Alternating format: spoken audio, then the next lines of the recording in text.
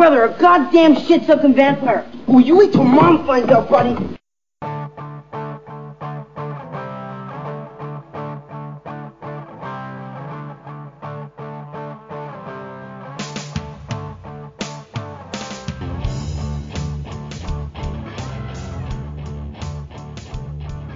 Welcome to episode 138 of GBW Podcast.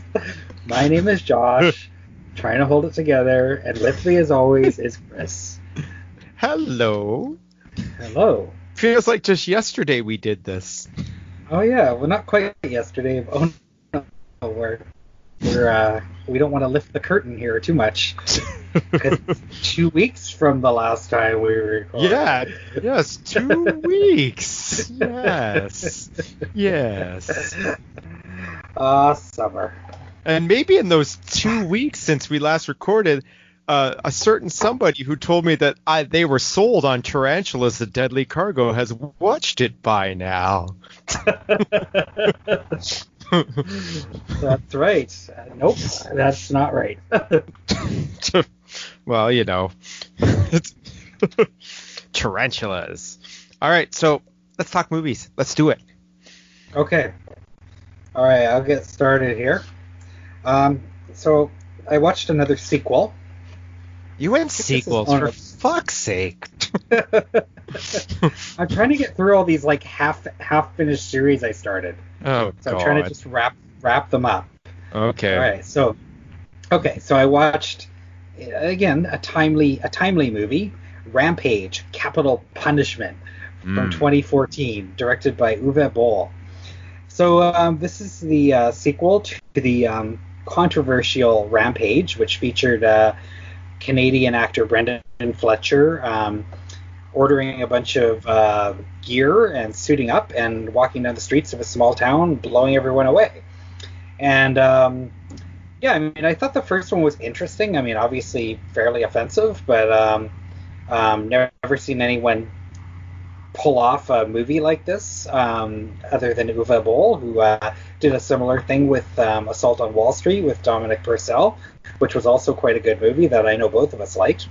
Yeah. So this continues the exploits of Bill Williamson, played by Brendan Fletcher, who is now an internet sensation. And this one, it opens up sort of the same, where he's like, you know, just kind of, there's one, you know, funny in a really dark way scene where he's like just sort of gets a lawn chair and sits in an alley and just blows everyone away that walks by, and then drags their bodies into the alley, and that kind of sets the tone. But the meat of this movie is Fletcher in this one decides he's going to take control of a television station. So he walks into the TV station, does a bunch of rampaging in the office, and then takes a bunch of the employees hostage and brings them down into kind of a studio, kind of, or like a storage area almost, along with the lead anchorman played by Lachlan Monroe, who's again a Canadian character actor that you've, I'm sure, seen in tons of things like Freddy vs. Jason and a bunch of other stuff.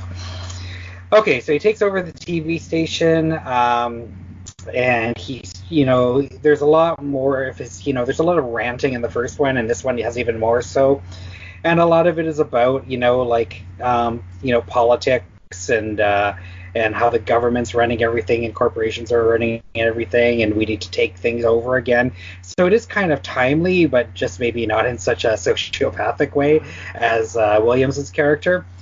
You know, he's got an obsession with like Julian Assange and Edward Snowden and exposing government secrets, and he's also got a large following that he's trying to ramp up in this movie, and that's the point of it. He's trying to get the station to play a message that he's pre-recorded, and then he wants Monroe to interview him on camera.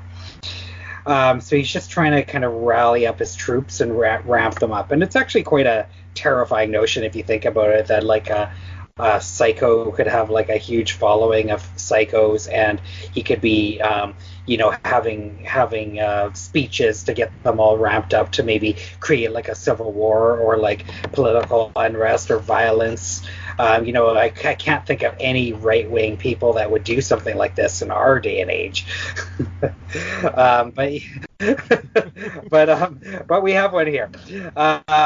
So I thought actually Fletcher, I mean, he's a great actor. He's been in lots of great stuff. I've talked about him before on a few occasions. He's excellent in the lead role here. Monroe, I don't usually like him that much, but I thought he played the kind of cocky anchorman quite well. Fletcher's interactions with some of his hostages is, there's some dark humor going on here. He makes one of them like do yoga, for example, and then ends the exchange with something like "There's no place in this world for yoga," and then blows the woman away, which I thought was pretty funny. But overall, I mean, I think it's pretty good. I think Uwe Boll is trying to obviously put his politics through.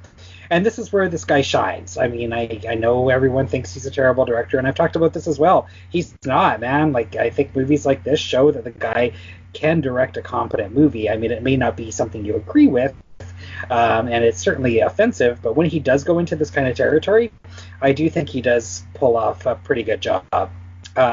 Bull has a cameo and an extended cameo in this as I think as Lachlan Monroe's boss, which I thought was kind of funny.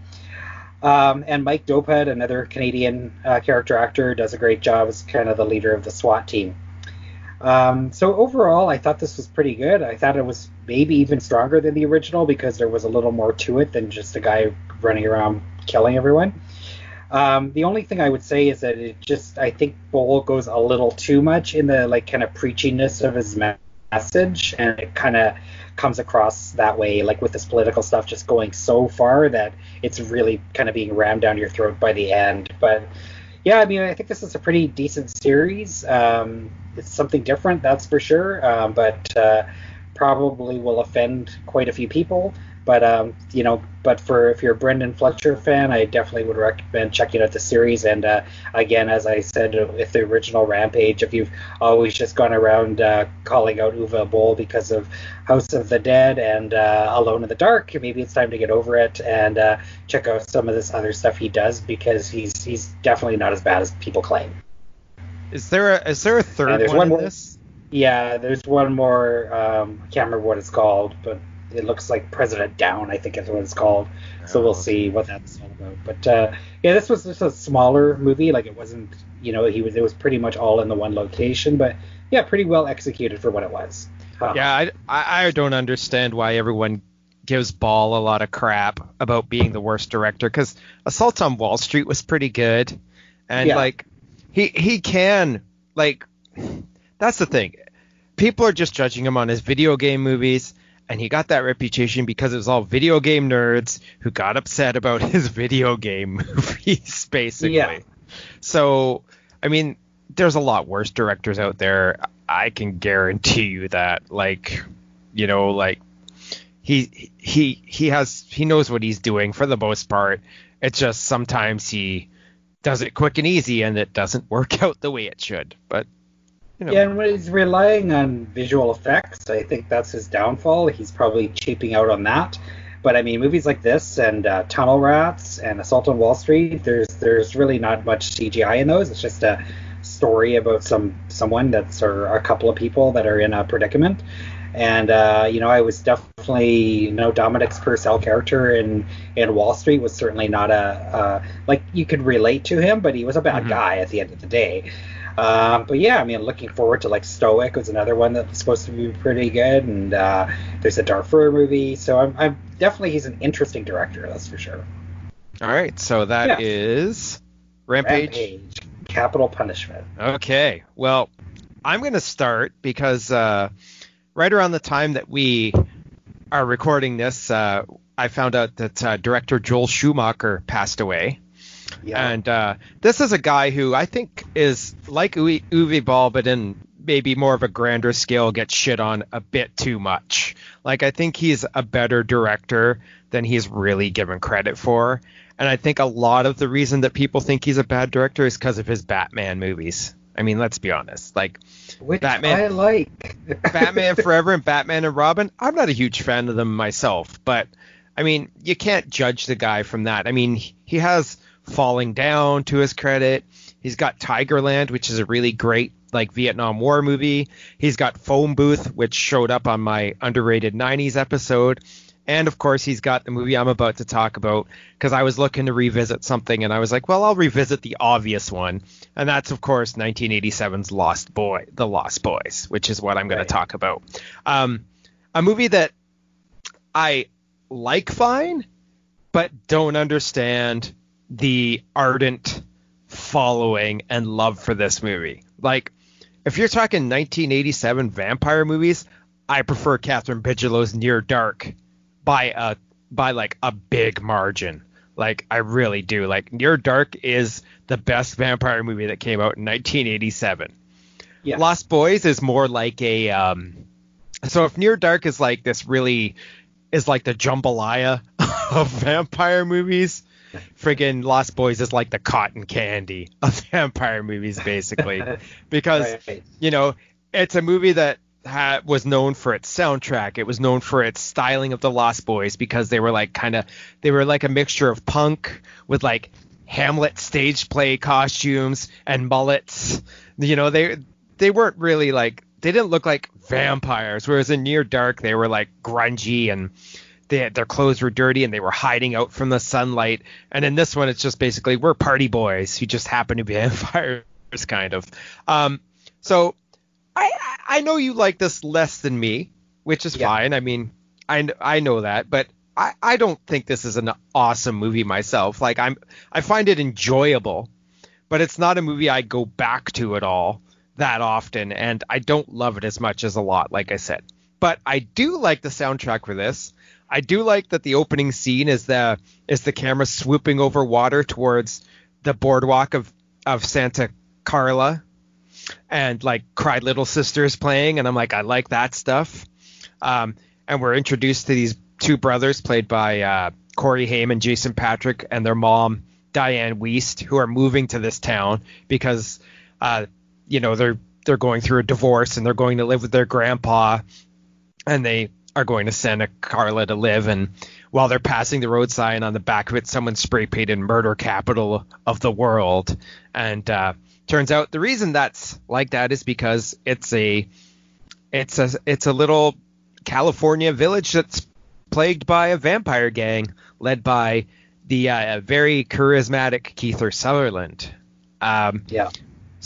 So I love the establishing moments of this movie. Like, I love how when they cue up Echo and the Bunnymen's cover of People Are Strange, it's like shots of the boardwalk, and it's shots of all the carnival rides and the carnival games and all the punk rockers and miscreants who are hanging out around the area. And it's just giving a slice of life of that area, and I really love that stuff. You know, like girls skateboarding down the street and punk rockers sitting there and laughing and drinking beers and kids riding on merry-go-rounds. I'm like, yeah, I love that kind of establishing shots.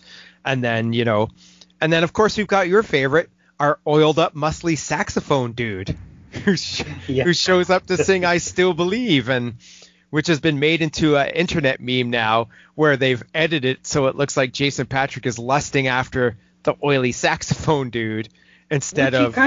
is in the movie. Well, no, he's more looking at Jamie Gertz, his star. Maybe off. That's all I can think of now is the meme. it could be. So like I said, it's a very slickly directed, big studio production.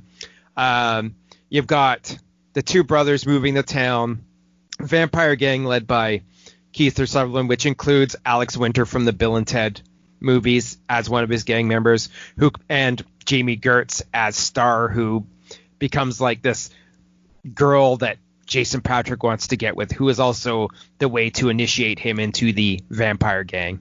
And it just becomes Jason Patric's character dealing with becoming a vampire, Corey Haim being like, oh, there's something going on, we got to stop the vampires, and then of course Corey Feldman and his other cohort as the Frog Brothers joining up to fight off vampires in the finale. So that's basic plot, just, you know, youth vampire gang set pieces, things like that. You know, I thought there was some fun stuff in this. I thought there was a pretty cool motorbike race through the through the dark forests that was well done. I thought Sutherland was cool in this, but he wasn't in it nearly enough. He wasn't. And also, the entire time I was watching, I'm like, yeah, Kiefer's pretty cool, but you know what this movie really needs? It needs the ultimate 80s, teenage badass James Spader to be playing the main vampire in this. Tough Turf, the new kids. This guy knows how to play a fucking sleazeball. Why is he not a sleazeball vampire in The Lost Boys? I ask you. Sure, he's not as pretty boy as Kiefer, but he probably would have nailed it. So, and then, like I said, I don't get the appeal of the Frog Brothers at all.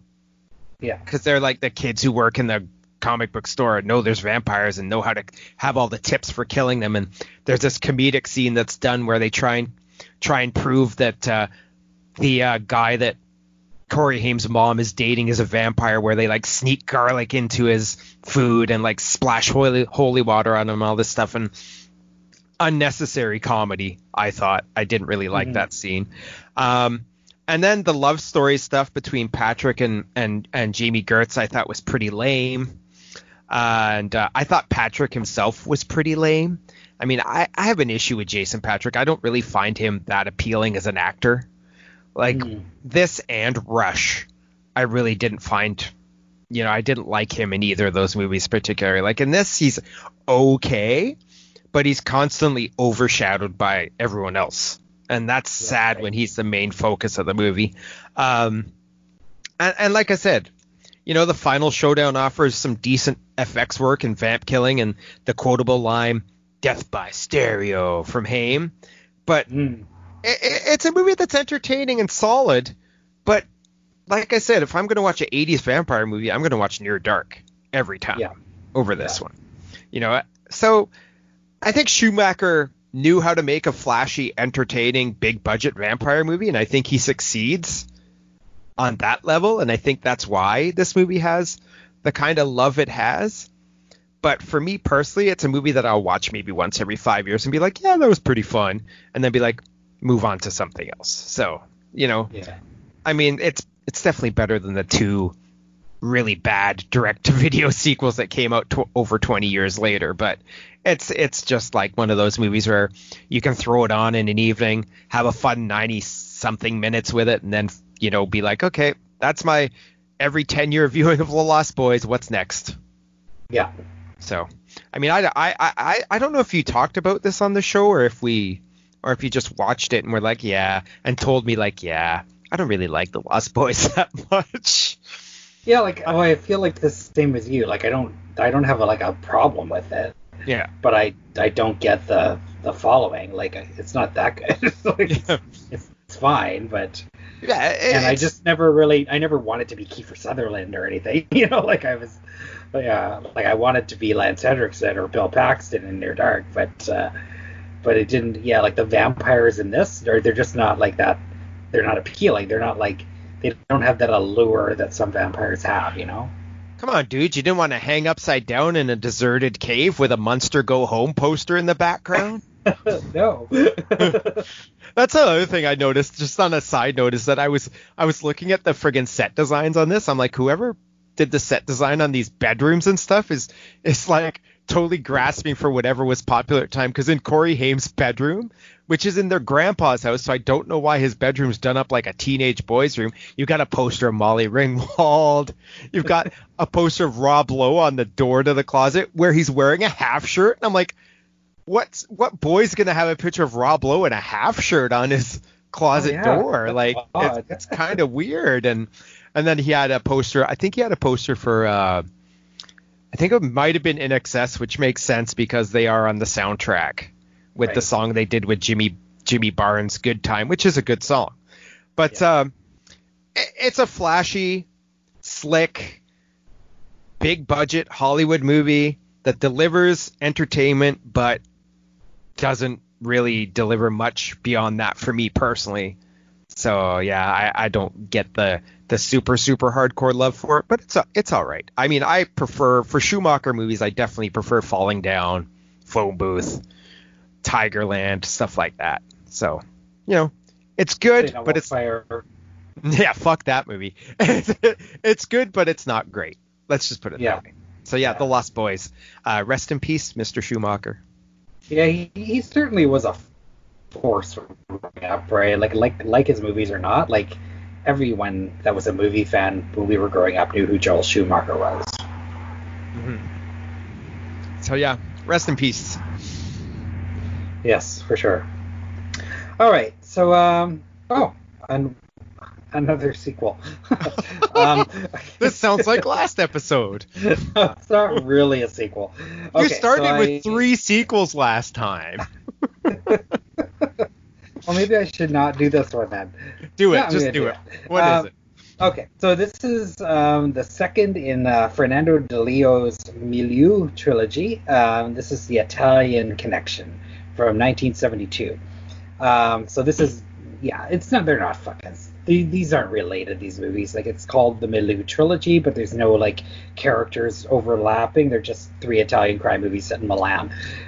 So this is this is from the Fernando de Leo box set that I picked up from Raro Video, which I talked about Caliber 9 a few weeks ago, which was fucking awesome. And this one also fucking awesome, in a bit of a different way. Okay, so the setup on this one is the movie opens with Woody Strode and Henry Silva, 2 of the baddest of the badasses of the 70s. They're 2 hitmen who have been brought from New York to Milan to take out this guy named Luca Canali, who was they're after him because he stole a bunch of heroin. Now, what they don't know is that Canali has been framed by the local mob, who are the ones who really stole the heroin. So they're after this guy who's like not really understanding why he's got 2 hitmen after him. I mean, he's a pimp, he's a bit of a sleazeball, but he's certainly not deserving of 2 really tough hitmen after him. So we get a really groovy theme song. Really like the music in this one. We're then introduced to Luca's ex-wife and his daughter, and bit of character development there. You know, this guy's sort of likable. The actor that played him, Mario Adorf, also was really memorable in Caliber 9 as a different character. But yeah, I recognized him right away, and he's definitely an actor that does stand out. He's one of those kind of scene stealer type actors, even though he's not the best looking guy in the world, but he can certainly command a scene, and that right off the bat in this as well. Then we get to go to a topless bar with Silva and Strode. There's go-go dancers. There's a woman with blue hair who who helps them like try and figure out where Canali is. And we get introduced to, Canali, like I said, he's got this ex-wife. He's a pimp. He's like sleeping with one of his prostitutes on the side, played by Femi Bernuzzi, who has been in lots and lots of Italian genre stuff, such as Strip Nude for Your Killer and The Bloodsucker Leads the Dance, to name a couple. She's great. Not in a lot, but we're introduced to their relationship. He's not the best boyfriend in the world, but he's likable enough. Then something happens, and I'll tell you, man, there is this fucking chase scene in the middle of this movie, and it starts off crazy, and then it gets into this car chase that just seemed super dangerous, and like people hanging off the side of a car. There's a scene where Luca jumps onto the hood of a car and like literally headbutts his way through the windshield. It's amazing. Then the car chase ends, and then it goes into this fucking crazy ass foot chase, and then there's a fist fight, and this goes on for like 10 minutes. This is definitely the selling point of this movie, and it's certainly worth the price of admission.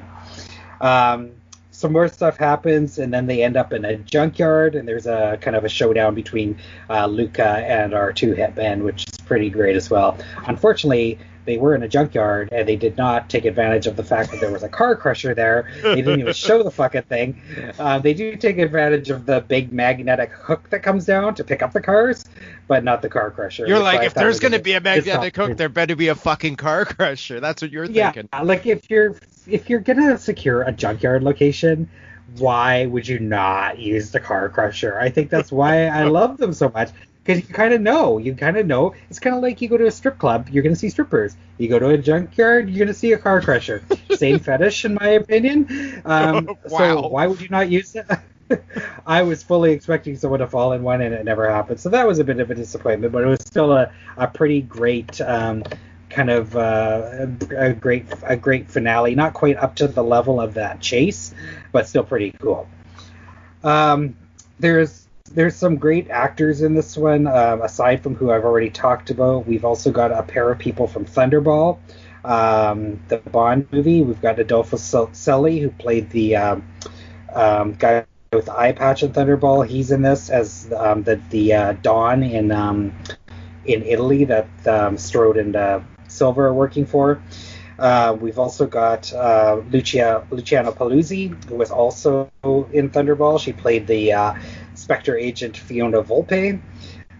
She was awesome. And of course Silva and Strode. It was pretty great. I mean, this is I thought it was maybe I don't know. I think they were both really good. These aren't like, there's more story, there's more like build up in these movies than in some of the others, and I think that's why I like them more. I mean, I really connected with this Luca character, and I think that's the strength of DeLeo. I think some of the other movies just lose that, and they just kind of rely more on the exploitation elements and some of the action sequences. But then, those things mean a lot more when you care about someone. And I found the ability to take this guy who has been framed, you're kind of rooting for him by the end, even though he's not a dude. And I really like that. So definitely an anti-hero. But really well done. DeLeo again knows what he's doing. He knows how to direct action. He knows how to get drama, like have dramatic scenes go on. He knows how to cast well, and he knows how to get good music in his movies. So yeah, it's like the whole package here. So again, like if I was gonna do like recommendations of top Maurizio Tecci movies, these would be in my top 5 at this point in time. They're both great, so highly recommended both of these and this box. And I'm assuming the next one, The Boss, also starring Silva, is probably going to be just as good. Well, at least Woody Strode isn't playing a Native American in this one, like in Jaguar Lives. That dude, Woody Strode is so badass. I mean, I've known him as the guy that Kirk Douglas fights in Spartacus, right? And that's kind of like what I've always thought of with Woody Strode. But it's cool seeing him showing up in other things, and in this one he was like buff, and he was like Silva was kind of like the crazy one, and Strode was kind of like the quiet but super tough one, and I thought he was awesome at it. Like when he takes off his jacket to go kick some ass, you're like, oh shit, Woody's coming. So yeah, it's a great flick. So. I really excited about this box set. Cool. That's the Italian connection. I bought the second box set because I couldn't get the first box set on Blu-ray. So I do have the second DeLeo box set from Raro. I did buy that. So yeah. I think you bought that too, didn't you? Oh yeah. Yeah, I'm all over this guy right now. Yeah, I'm not overly familiar with this type of film. And when I watched Super Bitch, I wasn't overly impressed with that one. So, I'm willing to give this guy a shot. So far he sounds 2 for 2 with you, so. Yeah, and I've never heard of Super Bitch being named in, like, when people are talking about the subgenre. It's not one that's I've ever heard come up, Yeah. So maybe it was just a not a good choice for a first viewing. Maybe not. Okay, so speaking of not good choices, I'm going to talk about a movie that made me realize that the Chuck Norris I know and love is the Chuck Norris that Cannon Films is responsible for. We're talking the Chuck Norris from Invasion USA and Missing in Action and Hero and The Terror and things like that, and to a lesser degree the Chuck Norris in Forced Vengeance, which isn't a Cannon film. This movie is the Chuck Norris that I don't like. The movie is from 1978. It's called Good Guys Wear Black. I've never seen it before this viewing. It's his second starring role after a movie called Breaker, which I've talked about in the past, which was pretty good. this one isn't. This one's not that good. And considering it's directed by Ted Post, who did the Dirty Harry movie Magnum Force and did Beneath the Planet of the Apes prior to this, I was expecting a hell of a lot more than I got. So I think this movie, they were attempting to maybe make a franchise out of it, because in the opening, it's like, Chuck Norris is John T. Booker in Good Guys Wear Black. And I'm like, okay, so yeah, you're saying the character's name, so obviously you might want to spin this into a franchise. And then there's these weird name. Yeah, John T. Booker. It sounds kind of like a good action hero name. Credits are this weird computer graphics where it's like fuzzy colors and line drawings fighting each other while there's this jazz score going on in the background. And I'm like, what have I stumbled my way into? And then we flash to 1973 Paris, and there's a conference going on there. And it's a conference between all these countries who are like, we need to get these Vietnam POWs released. And I'm like, automatically, movie, you're cramming in too much politics for a Chuck Norris movie. What are you doing? You're like, have all these characters talking about sanctions and like all this stuff. And I'm like, no, don't want this. And then, of course, Chuck is a leader of a platoon. He's sent in with his squad on a rescue mission to get the POWs. I'm like, this is going to be good. I'm having a hard time getting into this movie right off the bat because of all the political rambling going on. But then this gunfight with the Viet Cong, I'm just like, even this isn't that exciting. And I'm like, I think it's not exciting because it's badly staged. It's like them running around in the dark with a couple of huts. Then sometimes the huts catch fire and there's machine guns going off. I'm like, this is not, this isn't missing in action right here, for fuck's sake. If this was missing in action, I'd be totally in. I mean, I don't see a bazooka anywhere in sight right now. I'm like, you're just running in with your freaking AKs or whatever and shooting everything. No.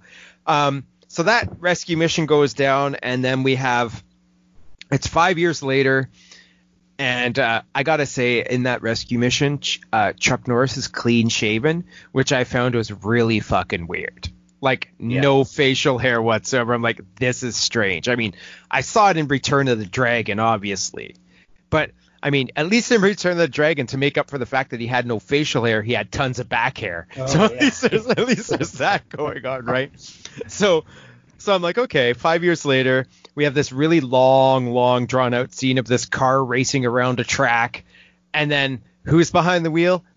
Of course, our man Chuck, but now he's got a mustache. So I'm like, okay, cool. Now Chuck's got some facial hair. This might turn for the better. And then along comes Anne Archer from Fatal Attraction, among other films, as a reporter who right off the bat is heavily flirting with him upon their first meeting. And I'm like, okay, so automatically you've put a reporter in there for the love interest. And this reporter actually like sleeps with him after they've been together for a day. And I'm like, why is she doing this? Why is she sleeping with him? Why is she tagging along with him on this convoluted plot? I never quite understood. The same thing happened, I think, in the Octagon. Like the exact same thing. Like a reporter? Yeah, the reporter, and then boom, in bed. And the thing is, this movie is so plot heavy, and I'm like, hang on. You've got Chuck Norris in this. You never make a Chuck Norris movie that relies on him to act, because he can't fucking act. You just don't do it. He can kick ass till the cows come home, but this guy can't act. It's just Chuck Norris like saying his lines with vacant stares off to the camera, like, oh, I said my line, now I'm staring at the camera. When can I kick someone's butt next? So, and I'm just like, okay. They sleep together. She's tagging along. My notes right now, I'm looking at my notes. I wrote down, fuck, this is dull. And Chuck doesn't even kick anyone. Halfway through this movie, he has not karate kicked anybody in this entire fucking movie. It becomes this big, like, conspiracy thing where it's like, somebody's trying to killing off all the members of his platoon. Who's doing it? Chuck has to find out. So which leads him to, I think they were trying to also make this John T. Booker into kind of a James Bond type character in a way, because he goes off to Squaw Valley to a ski hill And I'm like, oh, fucking right. There's going to be Chuck skiing down a hill and doing fucking flips and kicking ass. And there's a snowmobile chase. And even that's unexciting. And I'm like, does Ted Post not know how to do bigger action sequences? Like, I know he knows how to do action sequences in Dirty Harry movies, but does he not know how to do this? That happens. That doesn't belong in a Chuck Norris movie. Like a snowmobile thing or a snowmobile thing? Yeah. No. It seems off. Yeah, and then, you've got a plane blows up, and I'm like, ho hum. We've got Chuck briefly kicking people's ass at this like warehouse. I'm like, ho hum. You've got the scene that everyone remembers from this movie, and the only thing people remember from this movie, where Chuck leaps feet first through the windshield of a car. I'm like, okay, that's all right, I guess. It's no fucking Sho Kosugi jumping through the friggin' front of a car window in like Revenge of the Ninja, but it'll do. Or headbutting the car window. Yeah, or headbutting the car window. And I was just, this just was not good, man. Like, not good. Like, I really, really have now realized that the Chuck I like is the Canon Films Chuck. Because I don't really particularly like anything he did before that. I mean, Lone Wolf McQuade's okay, and I guess Force Vengeance is pretty good, but like early Chuck, like 70s Chuck, like A Force of One, Good Guys Wear Black. I haven't seen The Octagon, but I think you thought that was okay. The Octagon was pretty good. Yeah, but this is like, you don't get a guy who can't act to be in a plot-heavy movie. You just don't. No, I agree. And that's the problem with Good Guys Wear Black, is there's too much plot, not enough action. Ann Archer basically going gaga over Chuck Norris, and I'm like, you're fucking married to Michael Douglas. What in Fatal Attraction? What? Like, come on, no comparison here. like it's Chuck Norris, man. The guy's, if he's not going to get you with his right wing politics, he's going to get you with his fucking mustache or something. I guess. I have no idea. But yeah, I didn't like this one. I really didn't. I don't know if you've seen it before, but just not my thing. May have when I was a kid. Yeah. It's been if I've ever seen it, it's been a long time. So I love the title. And now I'm trying to figure out what movie he slept with the reporter, and I think it might have been Missing in Action now that I'm thinking about it. But, I haven't seen this one. Those early Chuck movies have always kind of eluded me, too. For me, it starts with Force Vengeance. Well, yeah, me too. Like, Good Guys Wear Black. Great title. Pretty cool cover because it's just a close-up of Chuck wearing, like, aviator sunglasses. Yeah. Like, just reflected sunglasses. Cool. Nothing in this movie is as cool as that. So, yeah, it's a bummer, and I can't recommend it even for Chuck completists because you'll be bored. You'll be bored. Where did you see it? DVD. Oh, nice. Yeah, HBO put it out on DVD. I don't even remember a digital release of this. So. Dude, it's a snapper case HBO DVD. Oh, no. That's how old it is. Wow. Nice. Well, at least it was anamorphic widescreen. There you go. One positive. Wow. That's not saying much. No. All right, what's next? All right, why don't we talk about another sequel? Why don't we? One day you'll just have a fucking episode that all it is sequels. We should actually just do a fucking episode that both of us watch are sequels. Oh, God. And we'll call it, yep, we just watched all sequels. Deal with it. All right. Well, this one I can't really get away. Like now, because I'm doing the Universal Classic Monster thing. I'm going to have a sequel every episode pretty much for the next, 30 episodes. That's okay. But all right. So this one, we've gone past the Laemmle era, like Carl Laemmle era, like I talked about last episode, which ended with Dracula's Daughter. So 3 years later, by fluke, Universal was kind of struggling because it was under new ownership, kind of struggling.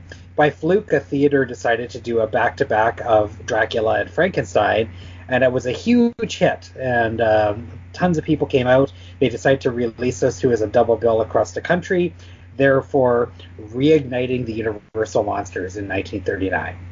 So the first movie that they decided to make was 1939's Son of Frankenstein, directed by Roland V. Lee, who did a movie called Tower of London, I believe, in the same year with a lot of the same cast, which I've never seen, but I definitely am curious about it. So this one opens with a dark and stormy night. We're in the, I guess it's the same town from the original Frankenstein.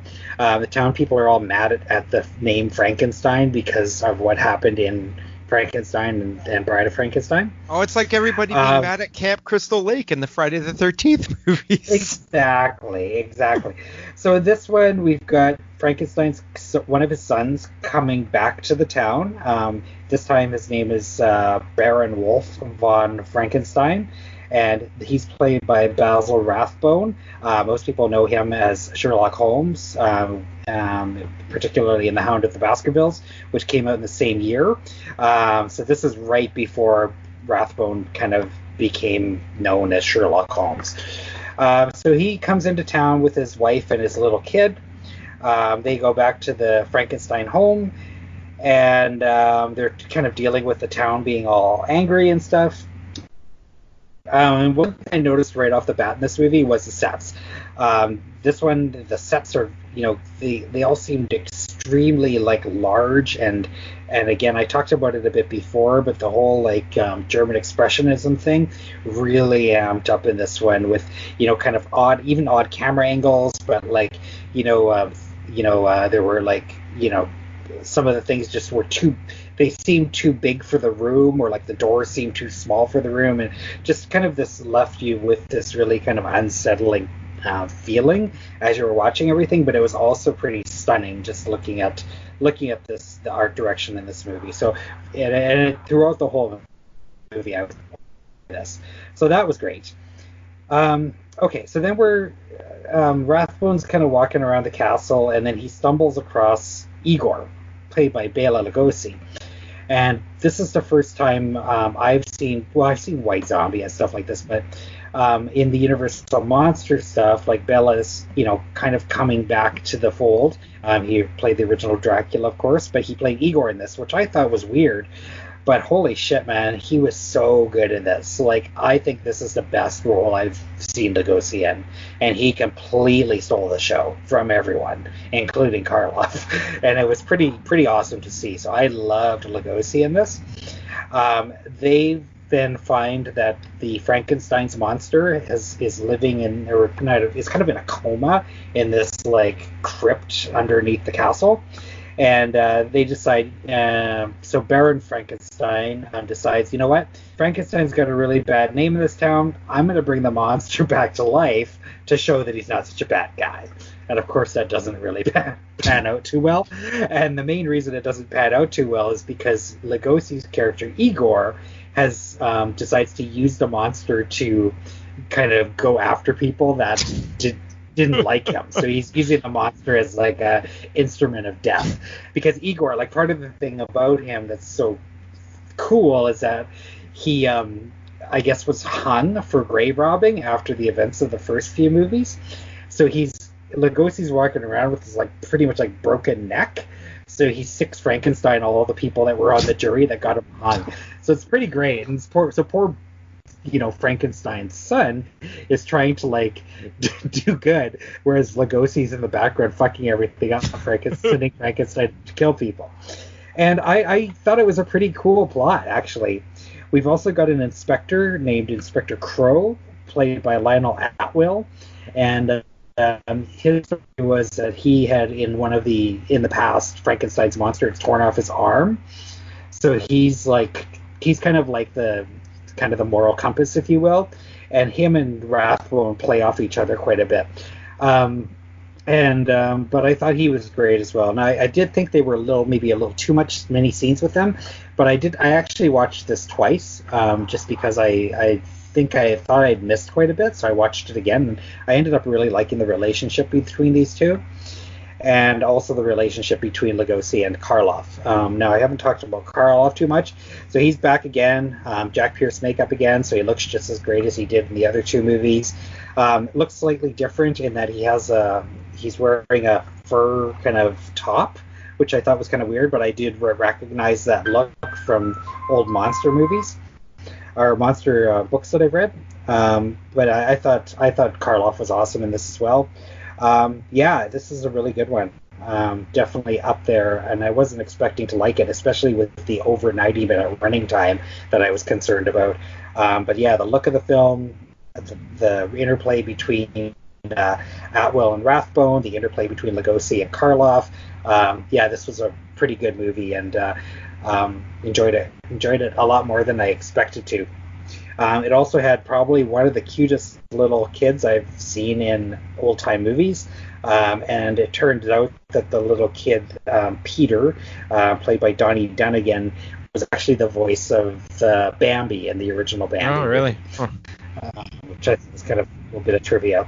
But yeah, totally would recommend checking this one out. So I thought after Dracula's Daughter that the series was going to start to drop, because I do know it drops at some point, but this is certainly not the point. This is right up there with the other ones. I just want to see. Yeah, I just want to see Lugosi being like, kill him. Pretty much. He's pretty great, man. Like I love Lugosi in this. It's definitely my favorite Lugosi role. I just want to see I just see the Frankenstein guy at like the town meeting. Come on, man. Frankenstein monster's not so bad. What's your problem? He's a pretty chill monster, man. He's cool. He'll help you carry your groceries home. And meanwhile, Beluga's just like, oh, he's not so good. Look, he just killed someone down the street. Like, yeah. It sounds true. And yeah, there were some pretty good callbacks too, right? Like if you're a fan of the original, like I am, like that's probably my favorite. But like there's a very classic scene in the original where Frankenstein throws this little girl into a lake, and there's a really intense scene of the dad carrying the girl's body through the town. Yeah. And in this one, they bring back that actor, and this is like 7 years later. They bring back that actor, and Frankenstein kills him off. But spoiler alert. But I just thought little touches like that, like bringing that actor back. I thought that was really cool. So yeah, I wasn't expecting to like this at all, but I thought it was great. It's definitely right up there with the other ones I've talked about. Nice. Well, yeah. Let's talk about a I don't even man. So this movie from 1964 was a 68-minute film. It was called Surf Party, and it was basically 20th Century Fox's answer to American International Pictures' highly successful Beach Party film of the prior year. So even back in the 60s, people were cribbing on what was popular at the time. So this isn't a new thing. This isn't like, oh, Asylum's like, oh, there's a beach movie coming out. This is like 20th Century Fox going all Asylum and being like, let's make a surfing movie because that's what's cool right now. So this is your typical thing. It's got musical numbers. It's got, and a little bit of surfing, and it's got, of course, music stars cast as actors. So in this one, it's Bobby Vinton, mostly known for Blue Velvet, taking his first starring role in a film. We've also got Jackie DeShannon playing one of the girls in the group. She's mostly known for singing What the World Needs Now Is Love and Put a Little Love in Your Heart. She's in this movie too. Basically what the basic plot, and I say basic because it's a 68-minute movie, so how much fucking plot are you going to get in an hour and 8 minutes, really? It's three girl pals from Arizona heading in a camper to California to learn how to surf, basically.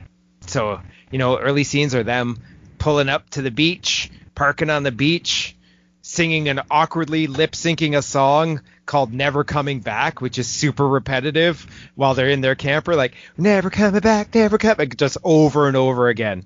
And then it turns out that one of their brothers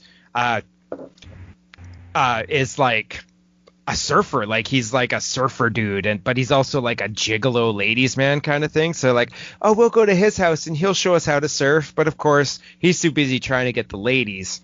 So in comes Bobby Vinton as Len, who's the owner of the local surf shop, and he teaches them how to surf. And of course, there's like other surfers who show up who become love interests.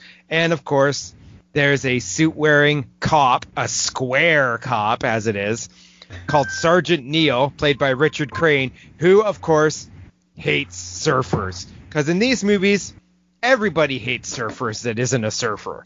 So that's basic plot. You know, there's a lot of forgettable music numbers, there's dancing, and there's some minor conflict. Like there's a fist fight between Bobby Vinton's character and the brother, and that scene's pretty funny because they're at a party, everyone's dancing and having fun, and then a fist fight breaks out, and then all of a sudden the surfer guy's sister bursts into the room, and she's also kind of dating Bobby Vinton's character, and she's like, "Don't! He had a head injury. You could kill him." And I'm like, when did he have a head injury in this movie? No one said anything about a head injury up to this point. Like, what head injury? I would have maybe liked to have known that he had a head injury, but I have no idea what's going on. So it's like, you know, it gives Bobby Vinton a musical number where he sings a song called If I Were an Artist, which is kind of like a love song, but it also has him like kind of drawing pictures on a surfboard with the tip of his finger. And I'm like, okay, whatever. And it's just a slight look at the culture, the California surfer culture of the 60s. And it was totally riffing on the Beach Party movies, but it doesn't benefit from having Annette and Frankie in it because those two at least had charisma and were good together, and the songs were okay, and they had Eric Von Zipper, who was like a Marlon Brando The Wild Ones kind of ripoff because he had a motorbike and a leather jacket. And, you know, it had that. This has nothing really. Like, it's just so slight and so forgettable, and there's barely any surfing, and even at 68 minutes it felt super long, and the close-ups when they're surfing were so ridiculous, because at least they were ridiculous in Beach Party, but in Surf Party they're really ridiculous. They're like just you and I standing in front of a screen going, whoa, whoa, whoa. Yeah. That's what it is in this. So yeah, it's a pretty forgettable time. Weak acting, but at least Patricia Morrow, who plays Terry, who's the sister of the surfer, who's Vinton's love interest, at least she's pretty cute to look at. And I actually found out she went on to be like a co-star in the show Peyton Place in the 60s and 70s, and a few other movies, forgettable movies here and there. But yeah, I watched this on TCM. I spent 68 minutes with it. I won't remember anything about it after I finish talking about it on this podcast. But yeah, it is what it is. It's Surf Party. If you really, really are curious about 60s surfing, beach culture, California movies, stick with the AIP series. You'll have a lot more fun. You really will. This is just bland and forgettable, and yeah. So yeah, Surf Party. Hey, it's still more entertaining than Good Guys Wear Black. Okay, I'm going to talk about a couple of horror movies from the 70s. So the first one, I'm going to continue. I'm going to continue my Mill Creek set. Is it a sequel? No, it's not a sequel.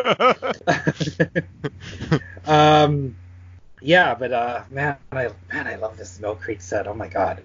Okay, shit, so this man. one, every week you're like, oh man, this is the best investment ever. Dude, I don't understand why everyone's not buying this thing. It's $50. Okay, so this time around, it's $50.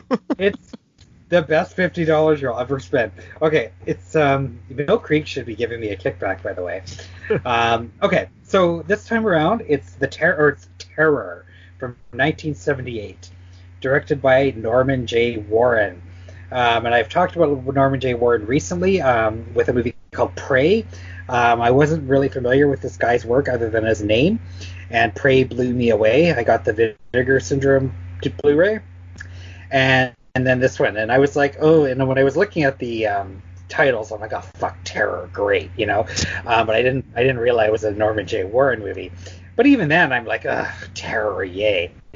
Okay, so I threw this on. Yeah, unfortunately titled. Okay, so this is written by David McGillivray, who also wrote Schizo, which I've talked about recently as well. And man, this guy's stuff is out there, so and very, very enjoyable. So it opens with this kind of like seen back in the day, like back in the like 1800s or whatever. And there was like this guy. There's this group of guys, and they're like setting up this like bear trap for some reason.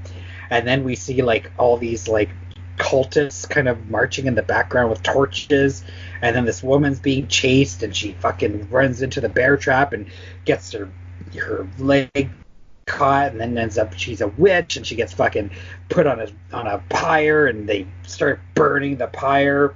And then the people that were burning her, they end up going back to their home, and then this like the witch comes back and fucking decapitates someone, and I'm like, oh my god, what an opening! And then it all turns out that it was actually just a film within a film, being shown at this like dinner party of like 70s like socialite people. And I guess the guy that owns the house is a filmmaker, and he made this movie about this curse that's on his house, and that's what that opening sequence was.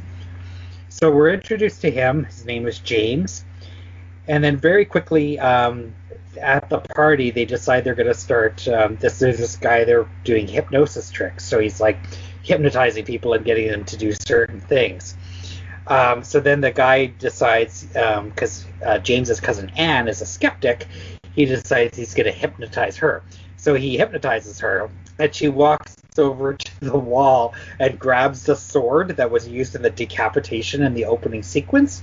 And she grabs the sword in a trance and starts trying to like stab her brother. And you're like, what the hell's going on? And then the party ends, and everyone's kind of uncomfortable because there was this like familial almost murder happening. This blonde that was there decides to go. I think she's walking home or some shit. She starts getting chased and ends up getting murdered in a kind of a giallo style way. So a lot's happened in the first 15 minutes of this movie. That woman was played by Glynis Barber. Don't know her much about her other than she was in Edge of Sanity with Anthony Perkins.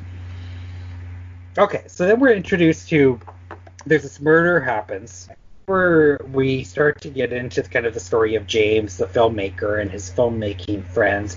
He owns this studio where they're like shooting like softcore pornos on the side, like I guess like to rent out the studio space to make a bit of money. And James is a bit of a stick in the mud and isn't happy about all this happening. But through the softcore pornos, we're introduced to like there's a great character named Viv that shows up.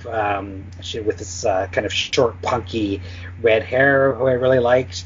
We're introduced to we get to follow Anne around a little bit as well, the cousin who got hypnotized.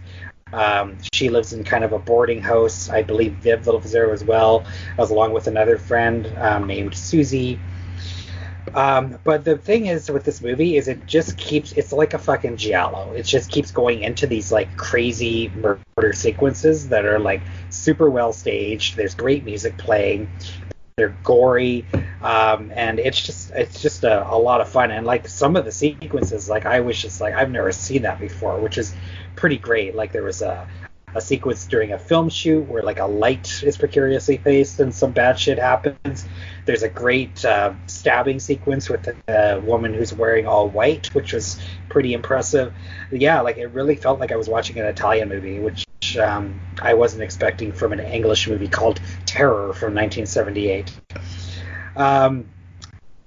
Some pretty good actors in this, or pretty known actors in weird ways. James Aubrey, who plays Philip, who was the main character's business partner. He was Ralph in the original Lord of the Flies. Remember the big box one that we all watched in elementary and high school? So he was that. So that was pretty interesting seeing him growing up. And Trisha Walsh, who played the kind of girl with the punky red hair. She became this internet sensation. You can search her up, and she like basically outed her husband on YouTube videos, and she's like batshit. So she has all these videos of her like calling out her husband for his cheating ways, and then she's made like weird music videos about being crazy. Look it up; it's pretty insane. So and she really stole the show throughout this. But yeah. Really big Italian influence in this. I really enjoyed it. It was super well paced, a lot of great murder scenes, and then it went into this crazy supernatural finale that included a car being levitated by a tree. Yeah, like everything. You're just watching this thing and you just don't know what's coming next, and I love movies like that. So yeah, I'd recommend this one too, and a nice clean print. Another surprise from the Mill Creek, and I actually got to watch it all the way through again. So yeah, I mean, between this and Stanley, man, I'm super sold on this set. You can get Terror in I'm not sure if Vinegar Syndrome will put this one out. I know did. They did. Yeah. Okay. And there's also the Indicator put out a great box set of the Norman J. Warren films. But yeah, I'm super into this director. I've loved both these movies quite a bit, and not what I was expecting at all. So if you don't know this director, I would recommend checking out his stuff for sure. Well, when you were talking about this, I grabbed my Gorehouse Great set, which has Stanley on it, and it's also in that set. Yeah. And that set's coming with me when I go away on vacation in the next couple weeks. Oh, so yeah. I might watch both. Not as good as Stanley, man, but it's still pretty fun. Well, I remember I watched a trailer for Stanley after you talked about it, and I told you about the scene where the snake's just sitting on the chair beside him in his pickup. He's like, Yeah. You stay here, Stanley. People don't understand. Nice rattlesnakes. Totally. So and another great scene in this one is someone literally gets attacked by film reels, like the film and spools, and like covers, like literally the guy's fun. covered and it gets like suffocated and then gets decapitated. But it's pretty amazing, and rumor has it that those were like unusable reels of Saturday Night Fever, which I thought was even funnier. Yeah, it's a good one. So yeah, it would be a good double bill with Stanley, actually. So good. Yeah, I'm glad you're bringing that. I think I've gone through that whole set now. Possibly. Yeah, I think I have. No. There's 4 more. There's 12 on there, right? Well, you have Primeval, Terrified, Trip with the Teacher, and that you haven't talked about yet. No, I've done Terrified. Have you? Yeah. Oh, yeah, you did. But you're skipping the Al Adamson ones, so yeah. Brain Twisters. Is that an Al Adamson one? No, it's a 1991 one. Oh, okay. Now, my Al Adamson box set is shipped finally, too, so maybe when I'm done the Mill Creek, we'll get into Al Adamson. Yeah, 200 episodes from now. Oh, boy. Okay. Okay, All right. I'm going to do one more here, just so you're not caught at the end. So I did another 70s movie I watched. This is a real classic that I've never gotten around to, and I picked up that Criterion Blu-ray. It's a movie called Don't Look Now from 1973, directed by Nicholas Roeg. This was his follow-up to Walkabout, which is one of my favorites of all time, probably top 20. Have you seen Don't Look Now? No. Yeah, it's kind of a blind spot for me, and I'm not sure why I kind of hesitated for this long, but I did. So threw it on. I didn't really know much about this movie other than the infamous sex scene that for years and years has been a Hollywood urban legend that Donald Sutherland and Julie Christie really did it in the sex scene, and that's kind of what I've known about this movie. I've been really careful to avoid spoilers. Because I do know this is one of those twisty type movies, and I succeeded. So I'm really happy that I managed to go into this somewhat cold, and I'll try and keep it that way for others who haven't seen this before. Okay, so the movie opens with this grieving couple. They've just lost a child. We see that in the opening sequence where their little girl drowns, in quite a horrifying sequence actually. But then most of the plot takes place 6 months later, where they've gone to Venice, where Sutherland's that's where he's working. He's like a restorer of churches or statues, so he's gone there. Shortly after getting there, they're in this restaurant and they meet this. Well, Christie's character meets this couple who she has an encounter with in the washroom, and it turns out that they've got like clairvoyant or ESP type qualities, where they're basically talking about that they've they've been able to hear like her daughter and her daughter's happy and that kind of thing. And of course, Sutherland is like not having any of this, so it's really playing on, you know, how two people deal with grief very differently. Sutherland's in denial and wants to move on, where Christie's trying to kind of hold on to the past. I don't really want to get into too much more because that's pretty much all I knew going in. But what I will say about this is, I mean, this is a fantastically shot movie, and it's one of those movies that will end and you will just not be able to stop thinking about it, and not in a bad way. You're not like trying to figure out what happened. You are in a way, but it's like wrapped up enough that you are satisfied.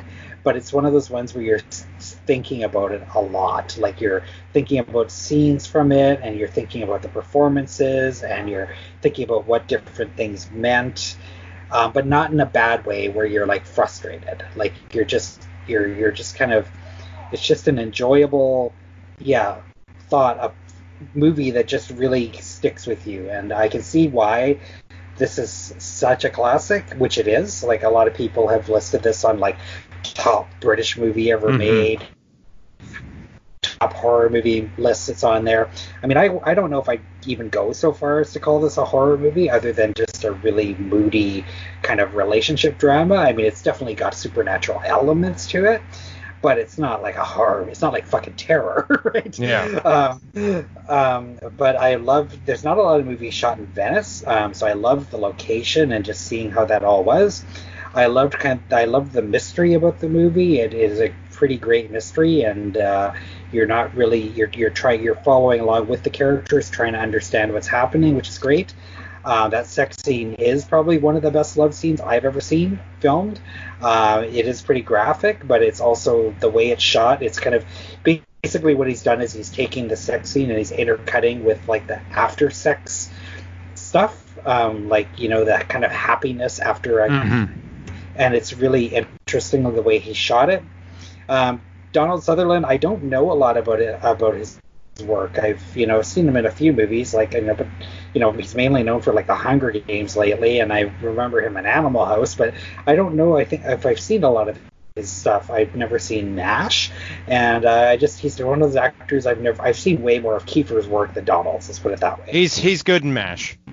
Yeah, I'm sure he is. And then Julie Christie is another one. Like, I just don't know her stuff. I've never seen Demon Seed. I've never seen Dr. Zhivago. And I've never seen McCabe and Mrs. Miller, which are probably three of her biggest movies. But she was fantastic in this. Really, really kind of fell for her. And music composed by Pino Donaggio, who you've talked about recently. One of Brian De Palma's go-to composer. Does the music for this. But yeah, it's a really fucking solid movie, and I always find it hard to review movies like this where you don't really want to talk about them too much because you want people to discover them. But I think anyone who has seen this knows exactly what I'm talking about and appreciates the movie. And it's definitely worth a look, and so glad I didn't know much about it. So if you've ever been curious about this movie, I'd really recommend the Criterion disc. Is awesome. I also know there's a UK disc that's like a 3-disc set with all kinds of extras and the soundtrack and everything like that. So that might be the one to check out. But definitely one to watch. And I find that so funny that both of us have never seen this, with it being such a classic. Yeah, it's just one that's always been on my radar, but I've never taken the shot with it, just because I've always been. It's one of those ones, like, it's like you with kind of like with Rosemary's Baby in a way, where you're just like, it's one of those ones that's considered to be like a pinnacle of that kind of movie, and you're just so hesitant to watch it because you're like, I want that to be an option. Like, yeah. I'm just like, I it's a worry of, am I not gonna like it as much as its reputation? And also, once I've seen it, I don't have that anticipation of seeing it anymore, basically. Exactly. So that's kind of the thing, because there's so few actual like bona fide like classics out there that you don't want to burn them all up and be stuck watching fucking direct to DVD sequels the rest of your life. Yeah, it's true. But like, one thing I do like about, like, it's one of these ones I know I'll go back to it now. Like I'll watch it a bunch of times. So I'm pleased about it that way. But yeah, you're right. There's just so few of these that we haven't seen. It's a real treat to find something that's good nowadays and be the first time and be able to go into it pretty cold. Well, and the thing is too, I like Nicholas Roeg as a director. So yeah. I also don't understand why I've kind of been hesitating. That might be part of it too, because this is widely considered to be his best film. So maybe that's also a thing where I'm like, well, I like his other stuff I've seen. So if this is his best, maybe I should savor it and wait. Yeah. So who knows? Who knows? Eventually. I still haven't seen the Godfather movies, so eventually.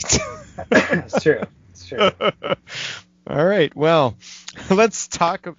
Speaking of movies that aren't very good, seems to be a trend this time for me. This is a movie that I actually had no idea existed until I was browsing at my local record store in the soundtrack section, looking through the vinyl, just flipping through, and I saw this soundtrack. I'm like, I don't know what this movie is, but when I flipped it over and saw who was on the soundtrack, I bought the soundtrack.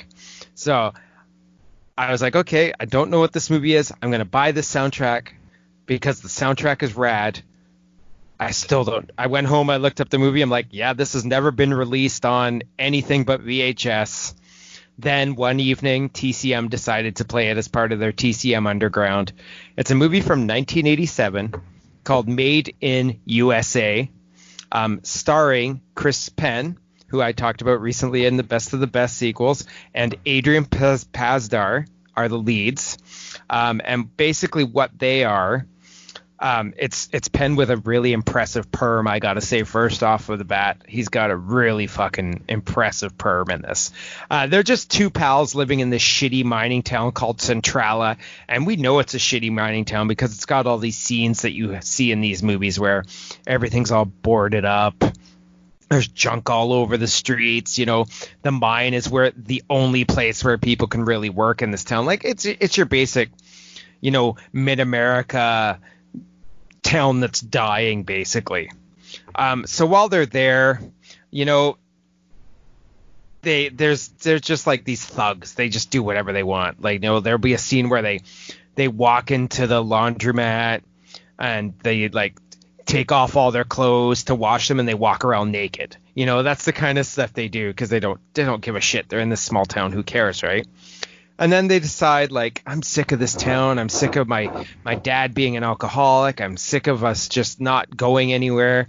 A lot of this late 80s dissatisfaction that was on the forefront of a lot of movies around this time.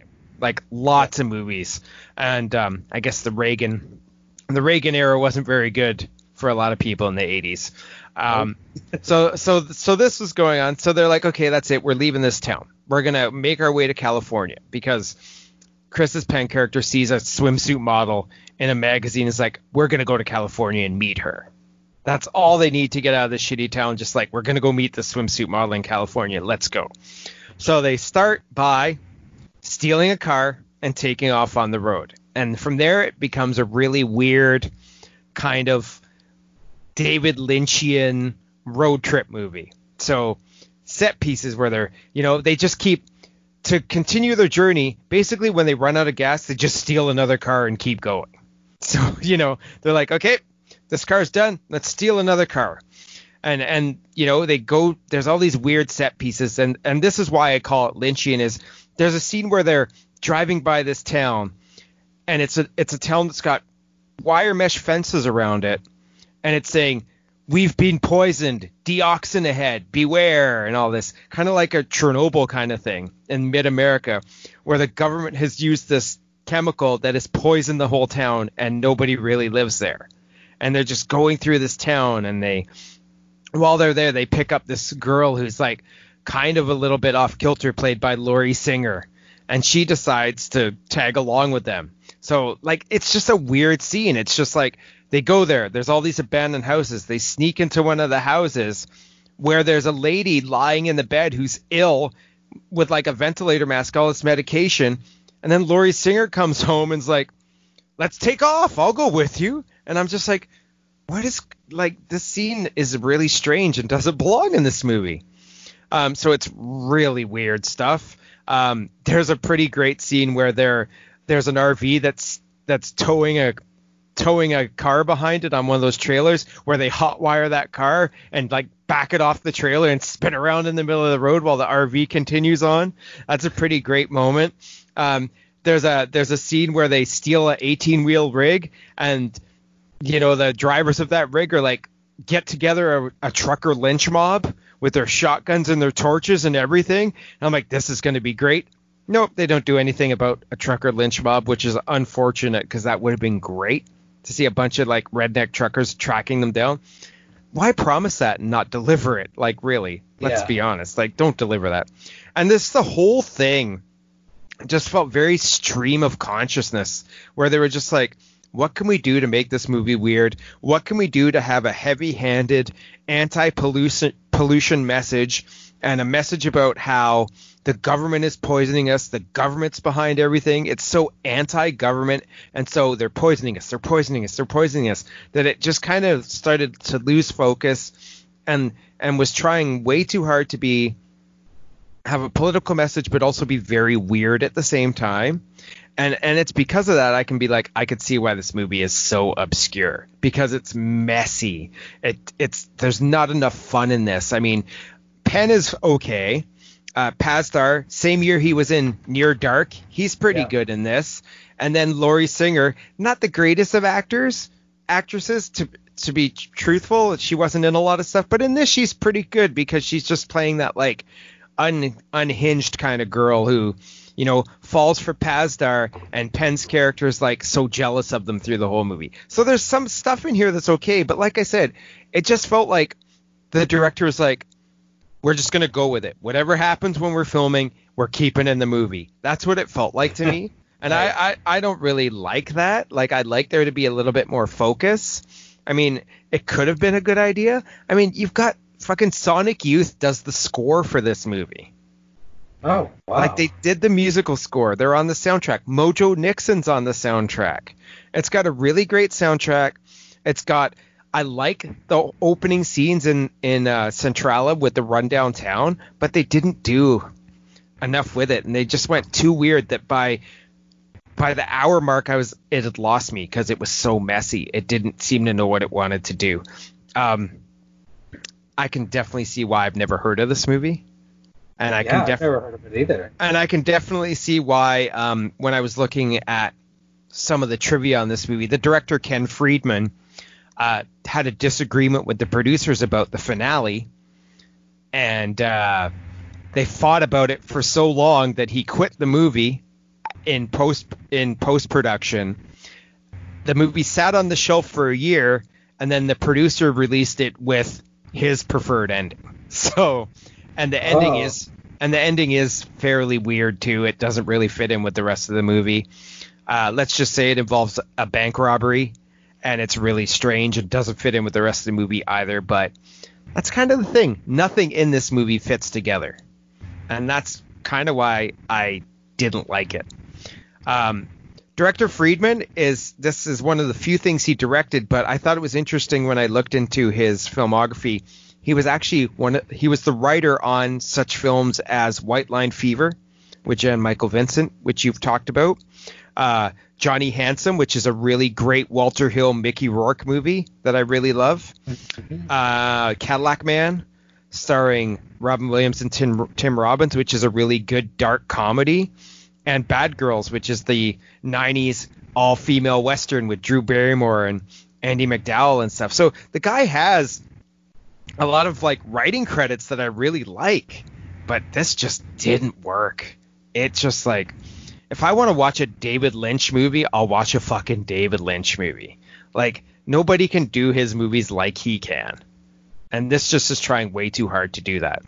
So yeah, another failure. So did you say that movie took place in a town called Centralia? Centralia, yeah. Because that's weird, because that's like this town that's always fascinated me. Do you know the lore about that town? No. Okay, so it kind of fits with the plot, but it's this town in America. I think it's in like Pennsylvania, and underneath the town there's a mine, a coal mine had caught on fire, and it's been burning since like the 60s. Oh, really? So the whole town is now abandoned. And it's like kind of like people call it like hell almost, because it's like this town where underneath the town there's a fire burning. So like the pavement is all cracked and there's like smoke coming up and bits of fire, and there's fire pits, and it's this crazy place. Like if you look it up on the internet, there's like all these insane pictures, and it's pretty much abandoned now. Huh. So I just think that's crazy if that's the same town that I wonder if they shot there. Like it's nuts. Because it's slowly becoming abandoned. I think there's like they're down to like 5 people, but it's been on a few like, you know, like weird places episodes and shit like that. But I've looked it up on the internet a few times when like trying to plan like a, you know, a crazy US road trip. Like that's like up there with Stull on my places to go, right? And Salem. But yeah, it's a really weird little town. So if that would be weird if it's the same place, but it's worth checking out if you're a fan of those strange parts of the world. Well, it is in Pennsylvania, and it is a mining town. Oh, it must be. Yeah, that's weird. It's really weird. Yeah. I've just never heard anyone bring that town up other than me. So that's funny. Someone maybe made a movie there. Yeah, so Made in USA, not worth it. Sorry. All right. Okay, well, let's go to a 1986 comedy. Okay. Chris's favorite stuff. This one was directed by Jeff Canu. Okay. Chris's favorite director. It is? Who did... He did Gotcha and Revenge of the Nerds. He did. So yeah, a guy with that's done 2 of the, you know, I liked Gotcha quite a bit, and Revenge of the Nerds, of course, is a classic, which I haven't seen in so long. Oh my god, it's been 20 years probably. I love Revenge. But this is a movie. I know you do. This is a 1986 movie called Tough Guys. Oh, Tough Guys. Yeah. Never seen it. You never seen it? No. I liked it quite a bit when I was young. Okay, so it opens with a really untough theme song by Kenny Rogers, which I thought was very bizarre because you're trying to make this movie. It's called Tough Guys, so I was expecting like a rock song, but it's kind of like this like lame ballad called like They Don't Make Them Like They Used to or something, as the camera pans over like nostalgia items, and I was like, oh, this is not off to a good start. Anyway, we're introduced to Kirk Douglas and Burt Lancaster, who were tough guys in their youth, in their film careers, and this is kind of a fish out of water tale about these 2 guys that have been in prison for I think 35 years, and they've been released. They were in the same cell in prison. They robbed a famous train and got caught, got thrown in the joint, and now they're released. And it's kind of them like adapting to life in the 80s and getting old. I mean, it's pretty funny. Like when they're released from prison, they're like still wearing their like gangster clothes from the, I guess it would be like the 50s. So they look like old time gangsters you would see in an old noir movie, which I thought was pretty hilarious that they're walking around town like that. Their parole officer or probation officer is played by Dana Carvey in an early role from him. And they still look pretty badass, and you know, it's got the usual sequences of, you know, them realizing, like, you know, Douglas goes into his old bar and it's now a gay bar, and he's like trying to, you know, adapt to that. And there's another scene where they're walking down the street and a very 80s street gang like comes up and tries to mug them, and they're like, you know, there's rules to street fight you kids, and they end up kicking the shit out of the gang, which I thought was pretty fun. Charles Durning is the police officer that put them in jail, and he's convinced that they're going to go back to their old ways, so he's kind of on their tail. But then something happens. Part of their parole is that they can't see each other for 3 years, so they have to kind of go their separate ways and miss each other. And Lancaster ends up falling for an old showgirl that he used to know. played by Alexis Smith, from Little Girl Who Lives down the lane. And Douglas ends up hooking up with, in a bizarro sequence, he goes to a fitness club and ends up hooking up with Darlene Flugel, who, she was a big deal at the time. We talked about her in the movie Freeway, but she was also in Running Scared and Pet Sematary 2 and To Live and Die in L.A., so big name at the time, and, pretty hot in this movie as a little aerobics instructor. Anyway, she goes head over heels for Kirk Douglas, and inexplicably. But in probably the most memorable scene from this movie, he dresses up in 80s clothes, and they end up going to a concert. Guess who's playing at the concert, Chris? Autograph. In LA in the 80s. Motley Crue. And you just talked about them, the Red Hot Chili Peppers. Oh, the Red Hot Chili Peppers.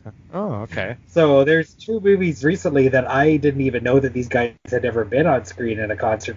And this is another club scene featuring the Red Hot Chili Peppers in the Hillel Slovak days. And I believe, what was you watched? I think, what was that? No one you watched? Thrashin' from 86, same year. Yeah. Yeah, and so Hillel Slovak was also in the band at that time as well. So this was classic uplift Mafo Party Plan, Freaky Styley era Red Hot Chili Peppers, or maybe even earlier.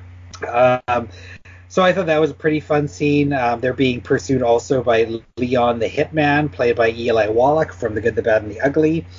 And I really like the interplay between Douglas and Lancaster. I don't know if they really were getting along that well. They had been in a bunch of movies in the past together, most notably Gunfight at the OK Corral, where I believe Lancaster played Wyatt Earp and Douglas played Doc Holliday.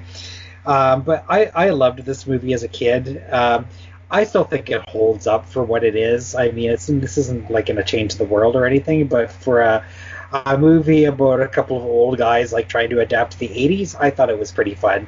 But it's super harmless, right? I mean, there's nothing really vulgar going on here. It's just a kind of a good old-fashioned little adventure comedy thing that I thought it was pretty good. Douglas doesn't embarrass himself like he did in Saturn 3. I mean, even though he is hooking up with a much younger woman, that seemed to be his thing, and it was kind of believable, and at least the character kind of dealt with it with some dignity. It's got that terrible song, maybe, sorry if you're a fan, but that fucking song by the Fabulous Thunderbirds, Tough Enough, that was also in Gung Ho, I believe. Oh man, I've always hated that song. It's probably my that kind of white blues shit. It's roots rock or whatever they call it. Oh, I fucking hate it. I mean, Springsteen's okay, but I hate that I can't stand that style. And man, I watched the music video because I remembered that they were super lame. Stevie Ray Vaughan's brother played in the Fabulous Thunderbirds, and watching the video, it's so sexist. It's them walking around, and there's these female construction workers, scantily clad, doing construction behind them as they're singing about being tough enough. I don't know. It's terrible, but the music video was next level terrible. And I also know that song, isn't that the song that Al Bundy he used to work out to or something? Maybe. I think that's why it's most famous, judging by the YouTube comments. But oh god, what a terrible song. Anyway, we also have Hilary Shapiro, who was quite memorable in Private Resort as the woman who was under the influence of a yoga instructor and ended up taking off all her clothes with Rob Morrow. She's in this as a fast food or a restaurant owner. And it's fun, it was fun seeing Douglas trying to get a job and failing miserably every time, because he just doesn't want to put up with people's shit. And I liked it. And it ends with a pretty decent action sequence. So this is light comedy fare, but it's fun for what it is. I don't know if I'd recommend buying it, but it's worth a look for sure, especially if you're a fan of those two. I just gotta say, what 80s comedy doesn't have a gay bar in it? Let's be honest here. Oh my god, I know. It's the go-to in 80s comedy. Let's throw in a gay bar. That will be funny. Police Academy, let's throw in a gay bar. Let's make it a running joke in 7 of the entries. I don't understand. I've never actually seen Tough Guys. it's one that was always under my radar for some reason, and it was one of the ones put out by like Touchstone, which was like Disney's attempt to like make more adult theme movies. Like they did Outrageous Fortune and Ruthless People and Shoot to Kill with Sidney Poitier and stuff like that. So yeah, I think Kino put this out on Blue, didn't they? Yeah, I picked up the Kino Blue. Yeah, I might borrow this off you one day just to like check it out once we finally are able to see each other in person. Maybe I'll borrow it from you because I like Jeff Canoe as a director, and it sounds like it could be mild amusement. Yeah, it's mildly amusing. Like, there's nothing wrong with it. It's just not.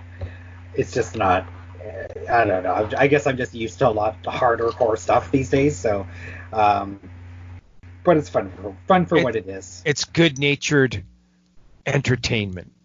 It's good family entertainment. Yes. Oh, there we go. Family entertainment, except for the gay bar.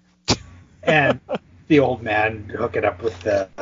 Oh yeah, I guess he's hooking up with her, and he has to leave because she wants to have sex all the time. So maybe it's not family entertainment. But I thought it was pretty funny when I was like 15. So. Okay, fair enough. Anyway, I liked Darla Flugel quite a bit. I liked her in that Freeway movie as well, even though that movie was terrible. She really stood out, and I really noticed her in this as well. And I do remember her from To Live and Die in L.A. I haven't seen Tough Guy or Running Scared in forever. I don't know if she made an impression. I love Running Scared. Did she make an impression though? No. Yeah. Anyway, she died quite young of early onset Alzheimer's, which is a terrible disease. But anyways, it was good to see her in this because it was fun for what it was. Yeah, Tough Guys. Okay, well, let's talk about a direct-to-video effort from Universal Pictures. This is from recent times. You just made your way through the Death Race sequels, and the writer of that is Tony Giglio, and he wrote and directed this one, and that's a movie called Doom Annihilation from 2019. Oh my god. So why? So when I was a kid, Doom 2 was my computer drug of choice. I remember spending many a day sitting in my room playing Doom 2 on my computer and shooting demons and Hellspawn and, all that kind of fun stuff. And I was like, yep, they made a Doom movie in 2005 starring The Rock and Carl Urban. It wasn't very good. Why are they trying to reboot it with Doom Annihilation? But I saw it in the bargain bin at Walmart, so I'm like, okay, I might as well pay the money and see what this is up. I regret that $5 purchase. So this is the thing. Right off the bat, this has sketchy CG effects. I'm like, oh, great. Here we go. Another one of those movies. And then we're introduced to a female soldier who's in stasis. Sounds like Ripley to you, doesn't it? Called Joan Dark. Another cool name for an action movie person.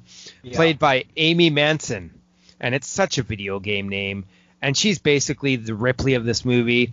And, so her and her crew are woken out of this deep sleep, and the rest of the crew's joking around, but they avoid her because in the past she did something that was bad and got them in trouble and got them demoted. So they don't really like her that much.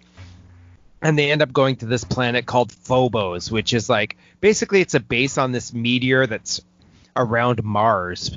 And when they get there, they're going to dock. There's just generic metal playing on the soundtrack every single chance it gets. And they land on the base, and they find dead bodies, and it turns out that people have turned into zombies, and there's also demons. So they spend the rest of the movie basically crawling down industrial hallways, and monsters pop out at them, and they shoot their machine guns. And I go, fuck, another one of these goddamn movies where it's just the heroes in the hallway, and the monsters run down the hallway in single file lines towards the heroes, and they shoot them. Rinse, repeat for half a fucking hour. Let's do this thing. I fucking hate this shit. I really do. I hate hallway movies. I've established that in the past. Doom Annihilation is a fucking hallway movie, okay? Like, this is like the studio's like, oh, we're in Bucharest. Let's set up a soundstage with a bunch of fake palm trees and like really bad looking industrial hallways, and we'll have like locals who are taking time off from driving their cabs or whatever they do. We'll put them in some zombie makeup and have them run down a hallway at our actors, and they'll shoot guns at them. So I'm like, fuck, here we go. And the thing is, at least in the 2005 Doom, there was a really cool POV point of view sequence where they're shooting the demons that was like the video games. This has none of that shit. Like, Giglio was like, okay, I'm going to try and put in as many references to the Doom video game series I can. Like, one of the bodies we find has the name tag John Carmack, who was one of the co-creators of the Doom video game franchise. Oh, very witty. And Joan Dark later in the movie finds the BFG, which stands for Big Fucking Gun, which was in the computer games, and she uses it a couple times in this movie too. But it's just her walking around. It's this guy called Winslow, played by Clayton Adams, who's this annoying Australian soldier who hates her guts. And then, you know, there's all these mutants, and there's hallways, and, you know, there's a scene where, another video game reference where someone takes a chainsaw to one of the demons, and I'm just like, Louis Mandalore's here to fucking show up just to play a doctor, and he's here for name recognition, and when Louis Mandalore is your name recognition, that's fucking sad. I'm sorry, but that's a sad thing. At least they could have gotten Costas. Yeah, exactly. Like, this is just like, has like Joanne Dark and her crew fighting demons. We have one character who's here just to cry and yell, "Don't shoot," numerous times. And, you know, there's games references, and I'm just like, fuck, this is painful. This is unwatchable. And I'm just hate the entire fucking experience until the last 10 minutes. And this is a spoiler, and I don't care if it's a spoiler. In the last 10 minutes, they send Joan Dark to hell. And at least it felt like they were putting forth some effort in that last 10 minutes, because it's a pretty good sequence of all the, you know, big rock formations around her and all the demons surrounding her and everything. That stuff's okay. I'm like, get rid of the fucking hallways that you've had them traversing down for an hour and put them in hell. Much better movie. So fuck this movie. Play the games. Fuck Doom Annihilation. I know you enjoyed the Death Race sequels. I don't know how this guy fucked up Doom so badly. Like, this is miserable. This is miserable. And I know people hate the 2005 Rock Doom, but this makes that movie look like a fucking supreme action movie. It really does. This is awful, dude. Awful. Yeah, I could have told you that. Well, you know how we are. Our curiosity gets the best of us sometimes, and I totally know. I saw it in a bargain bin, and I was like, okay, I could have used that $5 to buy myself a Starbucks or something, and it probably would have been more enjoyable. So yeah. Doom Annihilation. If you want to claw your eyes out, go for it. Otherwise, no, thank you. All right. Well, okay, I'm going to double up again, just because I think you have one more. Yeah, I have one more. Okay, so I know I'm going to just sort of spring off. Chris made a post on our Facebook page recently, just showcasing some black horror movies. So I thought I would showcase a couple of black directed dramas from the 70s that maybe not a lot of people know about. Some people have heard of one of them. A lot of people won't know about the other one. So I'm going to start off with 1979's Penitentiary, directed by Jamal Fanaka, who was part of the LA Rebellion, which were a group of black LA filmmakers that wanted to kind of break the mold of the stereotypes that were being put out by through the blaxploitation movement of the 70s. And I think he succeeded quite well in this movie. This is probably the most blaxploitation output from the LA Rebellion, which were a lot of those movies were more like art films or documentaries or dramas. But this one still has like some action and nudity and some of the exploitation elements of the blaxploitation movies. But this was like a video store staple when we were growing up. Like every fucking video store seemed to have Penitentiary in it, and probably Penitentiary 2. Well, Penitentiary 2 because Mr. T's in it. Mr. T's in it, yeah.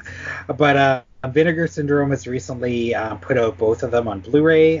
So I did pick up I picked up both of them actually in one of their sales.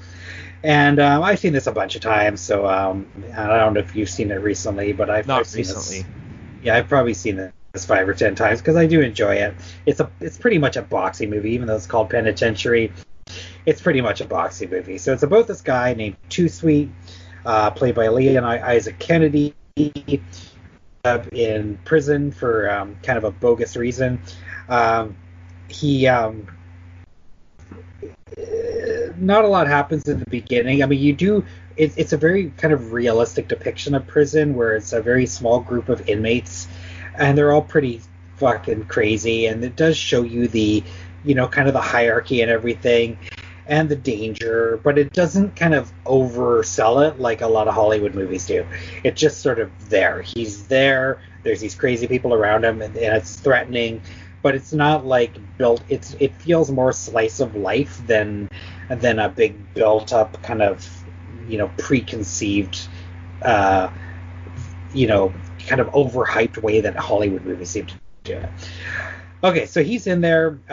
Pretty soon, his cellmate named Half Dead, played by Baja Jola, who's missing one tooth and kind of almost looks like a horror movie villain in some lights, and they do these crazy extreme close-ups on him, and he's like smiling with his crazy missing tooth. He decides that he wants to get his way with Too Sweet in their cell. So this leads to this awesome fucking cell fight where the two of them are just going at each other, punching each other out, throwing each other into the walls, and it's pretty intense, and pretty violent. And reading the trivia, like, they didn't have stunt doubles. Like, this is a low budget movie, so I thought they really gave their all in this scene, and pretty outstanding fight scene.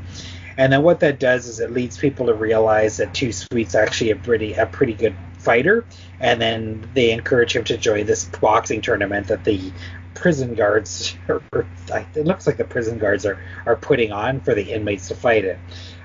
Kind of like as a way to pass the time. The lead prison guard is played by Chuck Mitchell, aka Porky, nice. And he's actually a pretty decent prison guard. He's not like an asshole. He's like kind of trying to work with them to like do something positive, and that's what this boxing tournament does. And it leads to a couple of good fights in the ring. There's also all kinds of stuff going on in the bathrooms because they brought the like female prisoners from the adjoining prison to like cheer on the guys. So as the fights are happening, the inmates are hooking up with the female prisoners in the bathroom. It's a pretty graphic scenes, particularly one involving a woman named Peaches, played by Gloria Delaney. We've got the lead bad guy named Jesse, who's not really it's not overdone, but he's clearly the guy who's kind of running the show in the prison, who kind of him and Too Sweet don't get along. We've got the old guy named Seldom Seen that trains Too Sweet. It's just a good little boxing movie, and I've enjoyed this one quite a bit. It was nice to see it all restored, and I don't know a lot of people that have seen this, even though it was everywhere. But it's a good one. It's enjoyable, but it's not really a prison movie. So if you're looking for, like, it is, but it isn't. Like, if you're looking for the prison movie where they're trying to break out of prison and there's like fights in the yard and white supremacists and all that shit that you usually see in prison movies, none of that's here. This is it happens to be taking place in a prison. There's some of that stuff going on, but the focus of this is on Too Sweet and the boxing tournament. So, but yeah, if you like sports movies, it's definitely worth a look. I think the next two get a little more off the rails, particularly the third one. But this is a pretty solid movie made by a black director with a mainly black cast. The second one I wanted to talk about is one from 1972 that I wasn't too aware of. I know that either Code Red or Scorpion had put it out, and it's called Top of the Heap, directed by Christopher St. John, who was in. He had a supporting role in Shaft, and that's pretty much all I know of this guy. But he starred, wrote, directed this movie. And I've never heard of it. No? No. Okay, so I was lucky enough because it's pretty hard to get on physical media now. The DVD's Blu-ray's a little hard to come by. It is on Amazon Prime though, so it's pretty easy to watch. But it's about this black cop named George Latimer, played by Christopher St. John. Movie opens with this kind of there's like this like riot scene. The cops are coming in to like bust shit up. And, you know, we're very reminiscent of what's going on right now in the world. And, you know, Latimer's got a real chip on his shoulder. He's being passed over for promotion. He's an angry cop. He's got, like, his daughter's, like, sleeping with this, like, Mexican guy. And his mom just died. And he's not in a happy relationship. He's sleeping with this other woman on the side. His partner's a pretty decent guy, but Latimer is just a dick. Like, he's an asshole to kind of everyone, and not someone you really want to get behind. But what's interesting about this movie is that it's, you know, every so often it will cut to like you'll be watching the cop story, and then all of a sudden it'll cut to like a different reality where he's like actually an astronaut and who's like the first guy on the moon, and it's showing like him like training to go to the moon and then being celebrated for being this first astronaut on the moon. And I mean, clearly it doesn't take you long to put together that this guy's kind of losing his grip on reality. He's like trying to live in this fantasy world of this astronaut storyline while he's living this reality as this cop who's like having kind of a shitty life. And it really kind of grew on me. At first I didn't really know what was going on, but I thought it was a pretty interesting take on how someone who was losing their grip on reality would function and would go into these fantasy sequences and be kind of back down to like the real world that they're living in and be even grumpier about how shitty their life is. So obviously this isn't a big uplifting tale, but it's certainly an interesting tale to look at, and obviously a very personal tale for St. John, just because it was so it is a weird movie and kind of obviously some sort of a passion project, but pretty impressive that this guy got this film made in 1972. With, you know, a somewhat decent cast. He had like Alan Garfield was in it, who has been in tons of shit, from like The Conversation to Busting, and unfortunately probably one of the first actors that I know of that died of COVID recently. John Alderman, Patrick McVeigh, Jitu Kumbuka, all these guys are great character actors from the time period. We've got a Playboy playmate, Ingeborg Sorensen, in a brief scene. Paula Kelly, the girlfriend of the lead character, simply known as Black Chick, is her character name. She was the lead in Trouble Man. You can very, very briefly recognize June Fairchild as one of the people throwing a water balloon in the opening fight sequence. Chris, you'd know her as the Ajax woman in Up in Smoke. Oh, okay. But she was she had a bit of a name for exactly. She had a bit of her name for herself at the time. Jerry Jones is in this, who was the writer of Dolomite. So yeah, I mean, he did manage to get a good group of people together. I thought the production value was quite well done. I thought St. John did a great job of acting in this. Never mind the fact that he was directing it as well. And it also featured a Richard Nixon lookalike named Richard M. Dixon, who I discovered ended up being in a porno called Presidential Peepers, which I thought was something really bizarre. I'm kind of curious about now. Maybe Vinegar Syndrome could put Nixon. That out. Maybe they have already. But anyway, this is it's a strange movie. It's not very well known, but it's something interesting to check out. And if you're looking to check out a movie by a black director in the early 70s, Because there seems to be a lot of talk about that. I'd encourage you to check this one out. It's very easy to see on Amazon Prime, and I love finding shit I've never heard of, right? And this was sitting right there waiting for me. So that's Top of the Heap from 1972, and like I said, you can get it on physical media, I believe, from Code Red if you can find it. Yeah, I've never heard of that movie in my lifetime, and sounds interesting. It's interesting, yeah. So I might have to throw that on Prime one day. I might as well finish off with an 80s comedy. And this is a movie where I love Walter Hill. I really do. But him taking on this job just seems not correct. This is such an ill fit for him. And that's a movie called Brewster's Millions from 1985. It's a remake of an often told story. It's been filmed numerous times in the past, like in the 30s and 40s. There was versions of it. In this one, they brought in the writers of Trading Places to adapt it into a comedy starring Richard Pryor and John Candy. And that's a duo I can get behind because I like both of them.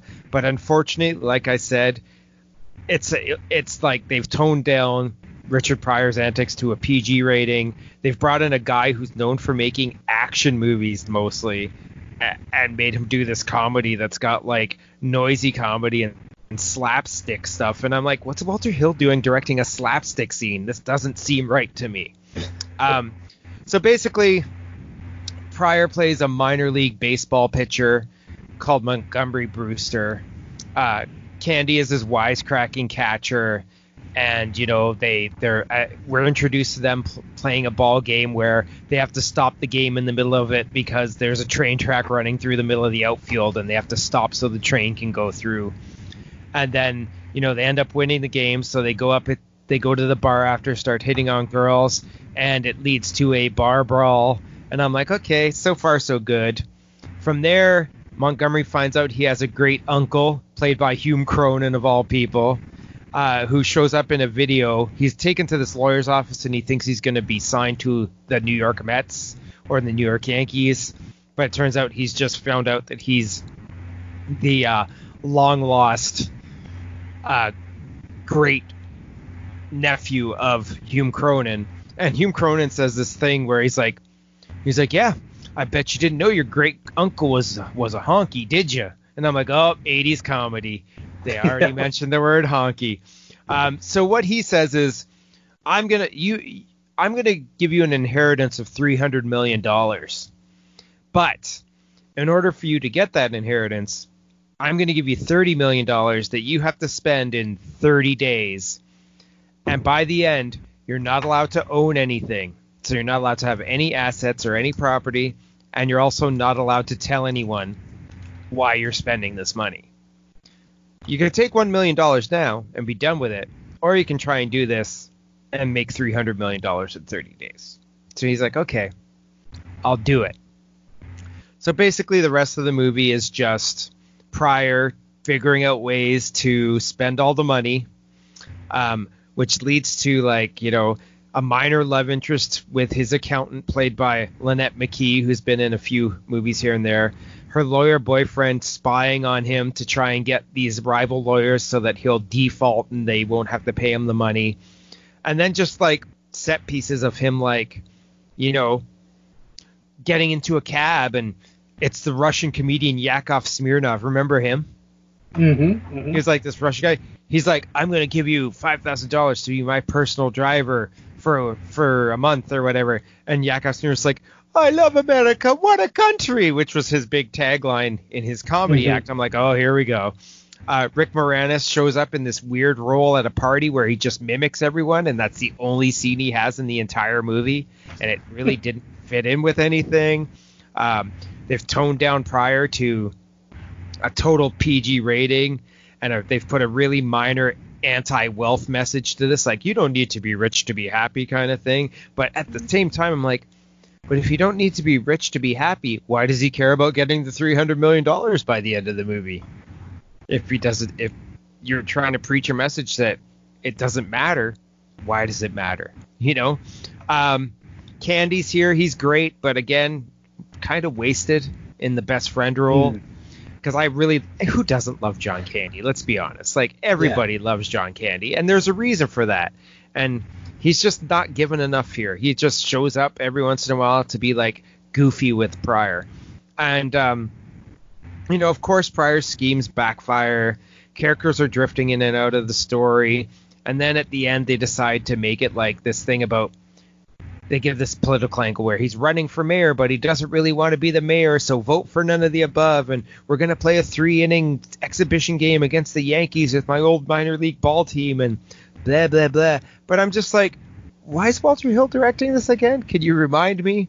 And I'm like, oh, I get it. He's doing what Montgomery Brewster's doing in this movie. He's getting a payout. And that's why Walter Hill made this. It's a pretty mediocre, forgettable time, admittedly. It's a movie that I liked a lot more when I was young. Because when this came out, I would have been like 10 years old.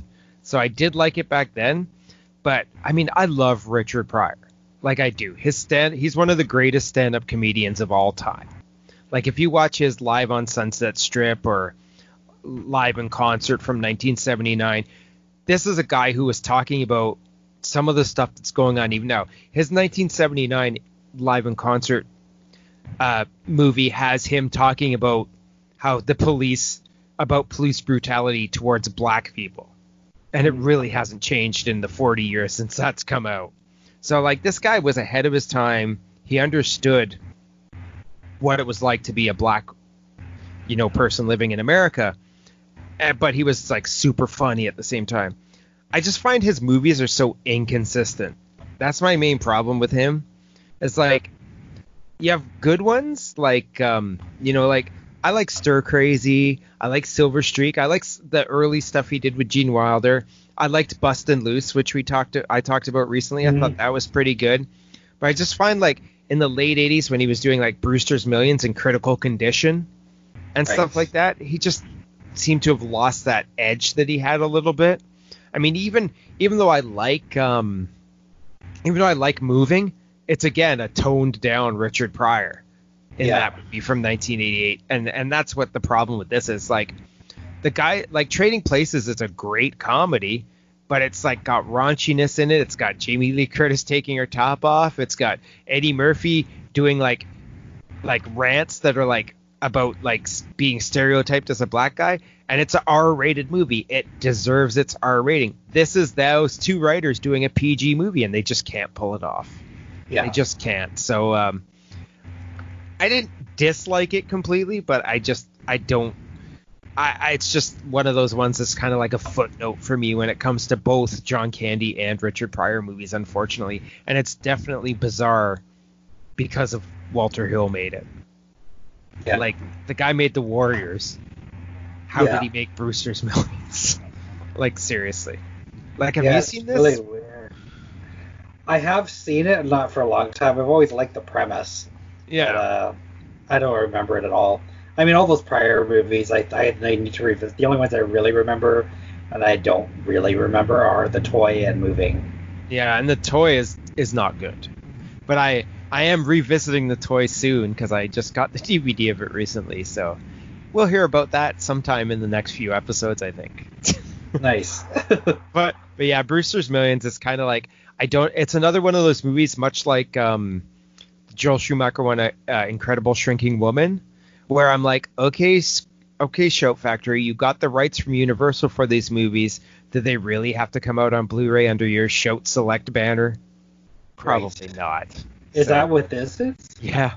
It just got Select? Got released under Shout Select.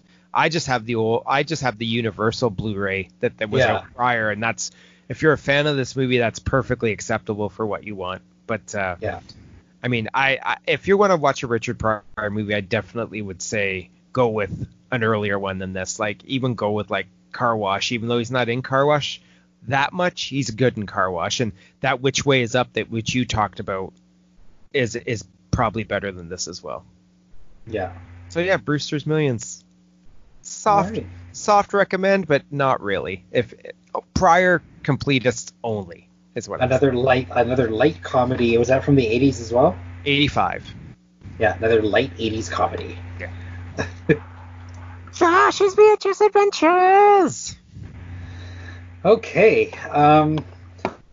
this is one I really shouldn't have watched on VHS. I really feel like I should have watched this on Blu-ray.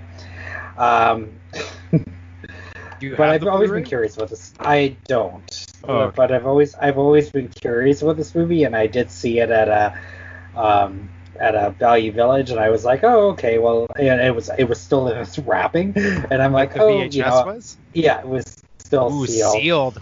Mo money, mo money. So I'm like, I'll buy it, because I just, it could go either way. And anyway, it's a 1968 movie called Hell Fighters. It's directed by Andrew McLachlan. Is this the John Wayne firefighter movie? Yeah, it's the John I have Wayne the Blu-ray firefighter. of this. Oh, nice. Well, I bought it for $5. Really? Yeah. Why did you buy it? Doesn't it seem like something you'd buy? I was at Best Buy and I saw it in a $5 bin. I was like, okay. Nice. Well, I kind of wish I'd watched the Blu-ray because it certainly looked like its scope, and I think I'd lost. And the print on the VHS was pretty shitty. But anyway, Andrew McLachlan gave us. He's directed Wild Geese, for Folks, and Mitchell. I thought you were stuttering there for a minute, but it's for folks. For Folks and the Joe Don Baker cop movie Mitchell that's been much maligned, but I bet you it's not nearly as bad as people say. Anyway, yes, this is the John Wayne firefighter movie, which I know John Wayne is either a cop or a fucking cowboy or a army dude, right? Like pretty much everything he's been in. I know he made a few cop movies, but generally speaking, when I think John Wayne, I'm thinking cowboy or army guy. So, but in this movie, he's playing a loosely based on a real character named Red Adair, who was who puts out oil fires, and he was Red Adair is the guy who, remember when they lit all those fires in Kuwait back in the late 80s? Red Adair went in and helped put those all out. I still remember the images of seeing those on the news, like fires. And oil fires are particularly scary because what it is an oil well. Like the opening scene of this movie has like an oil well, whatever, blowing up or whatever, like the Beverly Hillbillies or whatever. And then as the workers are like trying to like deal with the oil well, one of their hard hats hits a light bulb and ignites the oil well. And when an oil well is like shooting up and then catches on fire, you can't put it out. Like, just think of that. Like, it's like this inferno that's just never ending, right? And after watching this movie, being fed by oil. So I learned from this movie that the way you put those out is you have to basically take a crate of nitroglycerin and put it into the middle of the fire and then blow it up, and then that gets rid of all the oxygen so you can cap the oil. Huh. So it's pretty neat, right? Like, and I like firefighter movies. There's not enough of them. This is another subgenre that I just don't understand why there's not like 500 fireman movies. There's a bazillion cop movies, but there's only a handful of firefighter movies. Like there's Backdraft, and I don't know if I can think of that. Ladder 49, like I don't know. Yeah, and there's one called Firehouse with Fred Williamson from the 70s, I think. That was a TV movie. Yeah, like there's just not very many, and there's that firefighter with Nancy McKeon. Like there's a few, but it's not like, it just feels like there should be more, especially big budget ones. Like it just seems kind of a perfect thing to be, but maybe it's just too hard to deal with fire. I don't know. Anyway, it's pretty impressive the way these things happen, and we get a number of oil fires in this. There's like the opening scene one. There's another one that happens, and there's this chemical one where it's like shooting up poison, so they can't. If you get within a certain radius, you can be killed by the poison that's coming out. And I thought that was pretty neat. and a lot of danger, and they have to wear gas masks and stuff. And then the finale takes place in Venezuela, where they're trying to put out basically rebels have like lit a whole bunch of oil things on fire. So there's like multiple fires burning. So they have to figure out how to put out these fires while also dealing with these guerrillas that are like coming in, like not guerrillas like but guerrillas like but guerrillas like guerrilla warfare guys. That would have made it a much different movie. Yeah, so like like these rebels are like coming in and trying to like go against the army and like start the fires again. So they're dealing with being shot at while also trying to put out these simultaneous fires. So a lot of really cool fire action in this.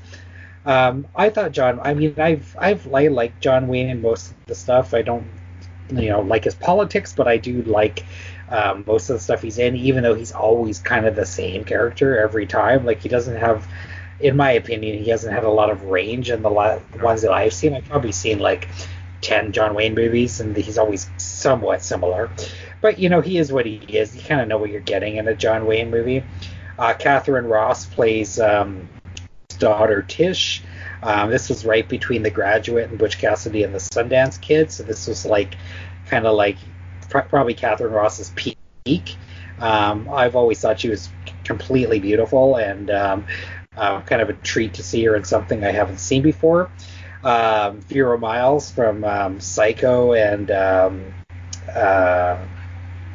she was also in The Searchers, of course, and she was also in that 70s TV movie Fire. So she seems to like fire movies, but she plays John Wayne's ex and like a love interest. And then we've also got Jim Hutton playing John's protege, who falls for his daughter. And Jim Hutton is, of course, Timothy Hutton's father, and was in a few other movies with John Wayne. Bruce Cabot also shows up, and I always get excited because Bruce Cabot was probably one of my first heroes. He was John Driscoll in the original King Kong, and whenever he pops up in like a 60s or 70s movie, I'm always pretty excited because like this is one of like my guys when I was a kid, grown up and still acting, that much later, which I always think is cool. And he always kind of is kind of cool in everything he does. They go all over the world. I mean, I don't know if they really did, but the movie does take place in everywhere. It's in Venezuela. Then I think they were in China for part of it, and then they're in America for part of it. They go to Canada even. They go to Calgary to put out a fire. So it was pretty fun.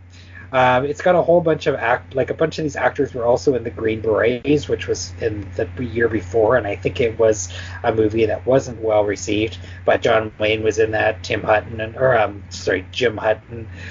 Bruce Cabot was in that, as well as Edward Faulkner, who are all in this.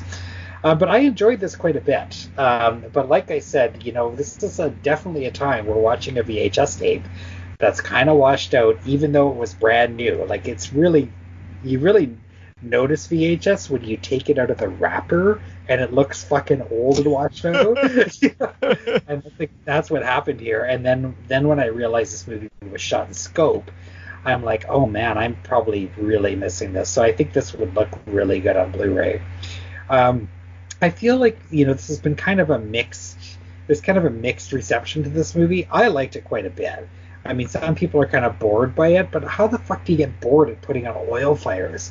This is a good old-fashioned adventure drama. This isn't an exploitation movie. There's no gore. There's no nudity.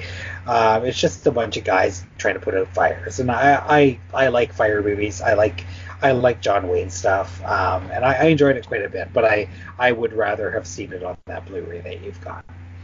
So it's not going to survive in my house as a VHS tape, but I'll probably check this out again. I don't know if I'd buy it. Well, if I found it $5 at Best Buy, I certainly would. But I would certainly check it out on streaming or something if I saw a nice widescreen print of it. I think it would look great. But it's a fun little movie. Clips along. It's just over 2 hours. Didn't feel like it at all. And I liked I liked Vera Miles. I thought she was a great kind of love interest for him. Catherine Ross, I think, hated this movie, but she does well. I don't know why she hated it so much, but I think she basically thought it was a piece of shit. But I guess when you're between The Graduate and Butch and Sundance, probably most things are going to be, you know. So, but yeah, I thought it was pretty fun, and I do wish there was more firefighter movies. So that's Hellfighters from 1968. I think it's still available on Best Buy online for $5, Josh.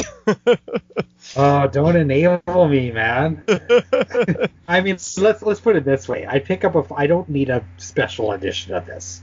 It's not that kind of movie. But a $5 Blu-ray, I'd buy that and watch it again in a few years for sure.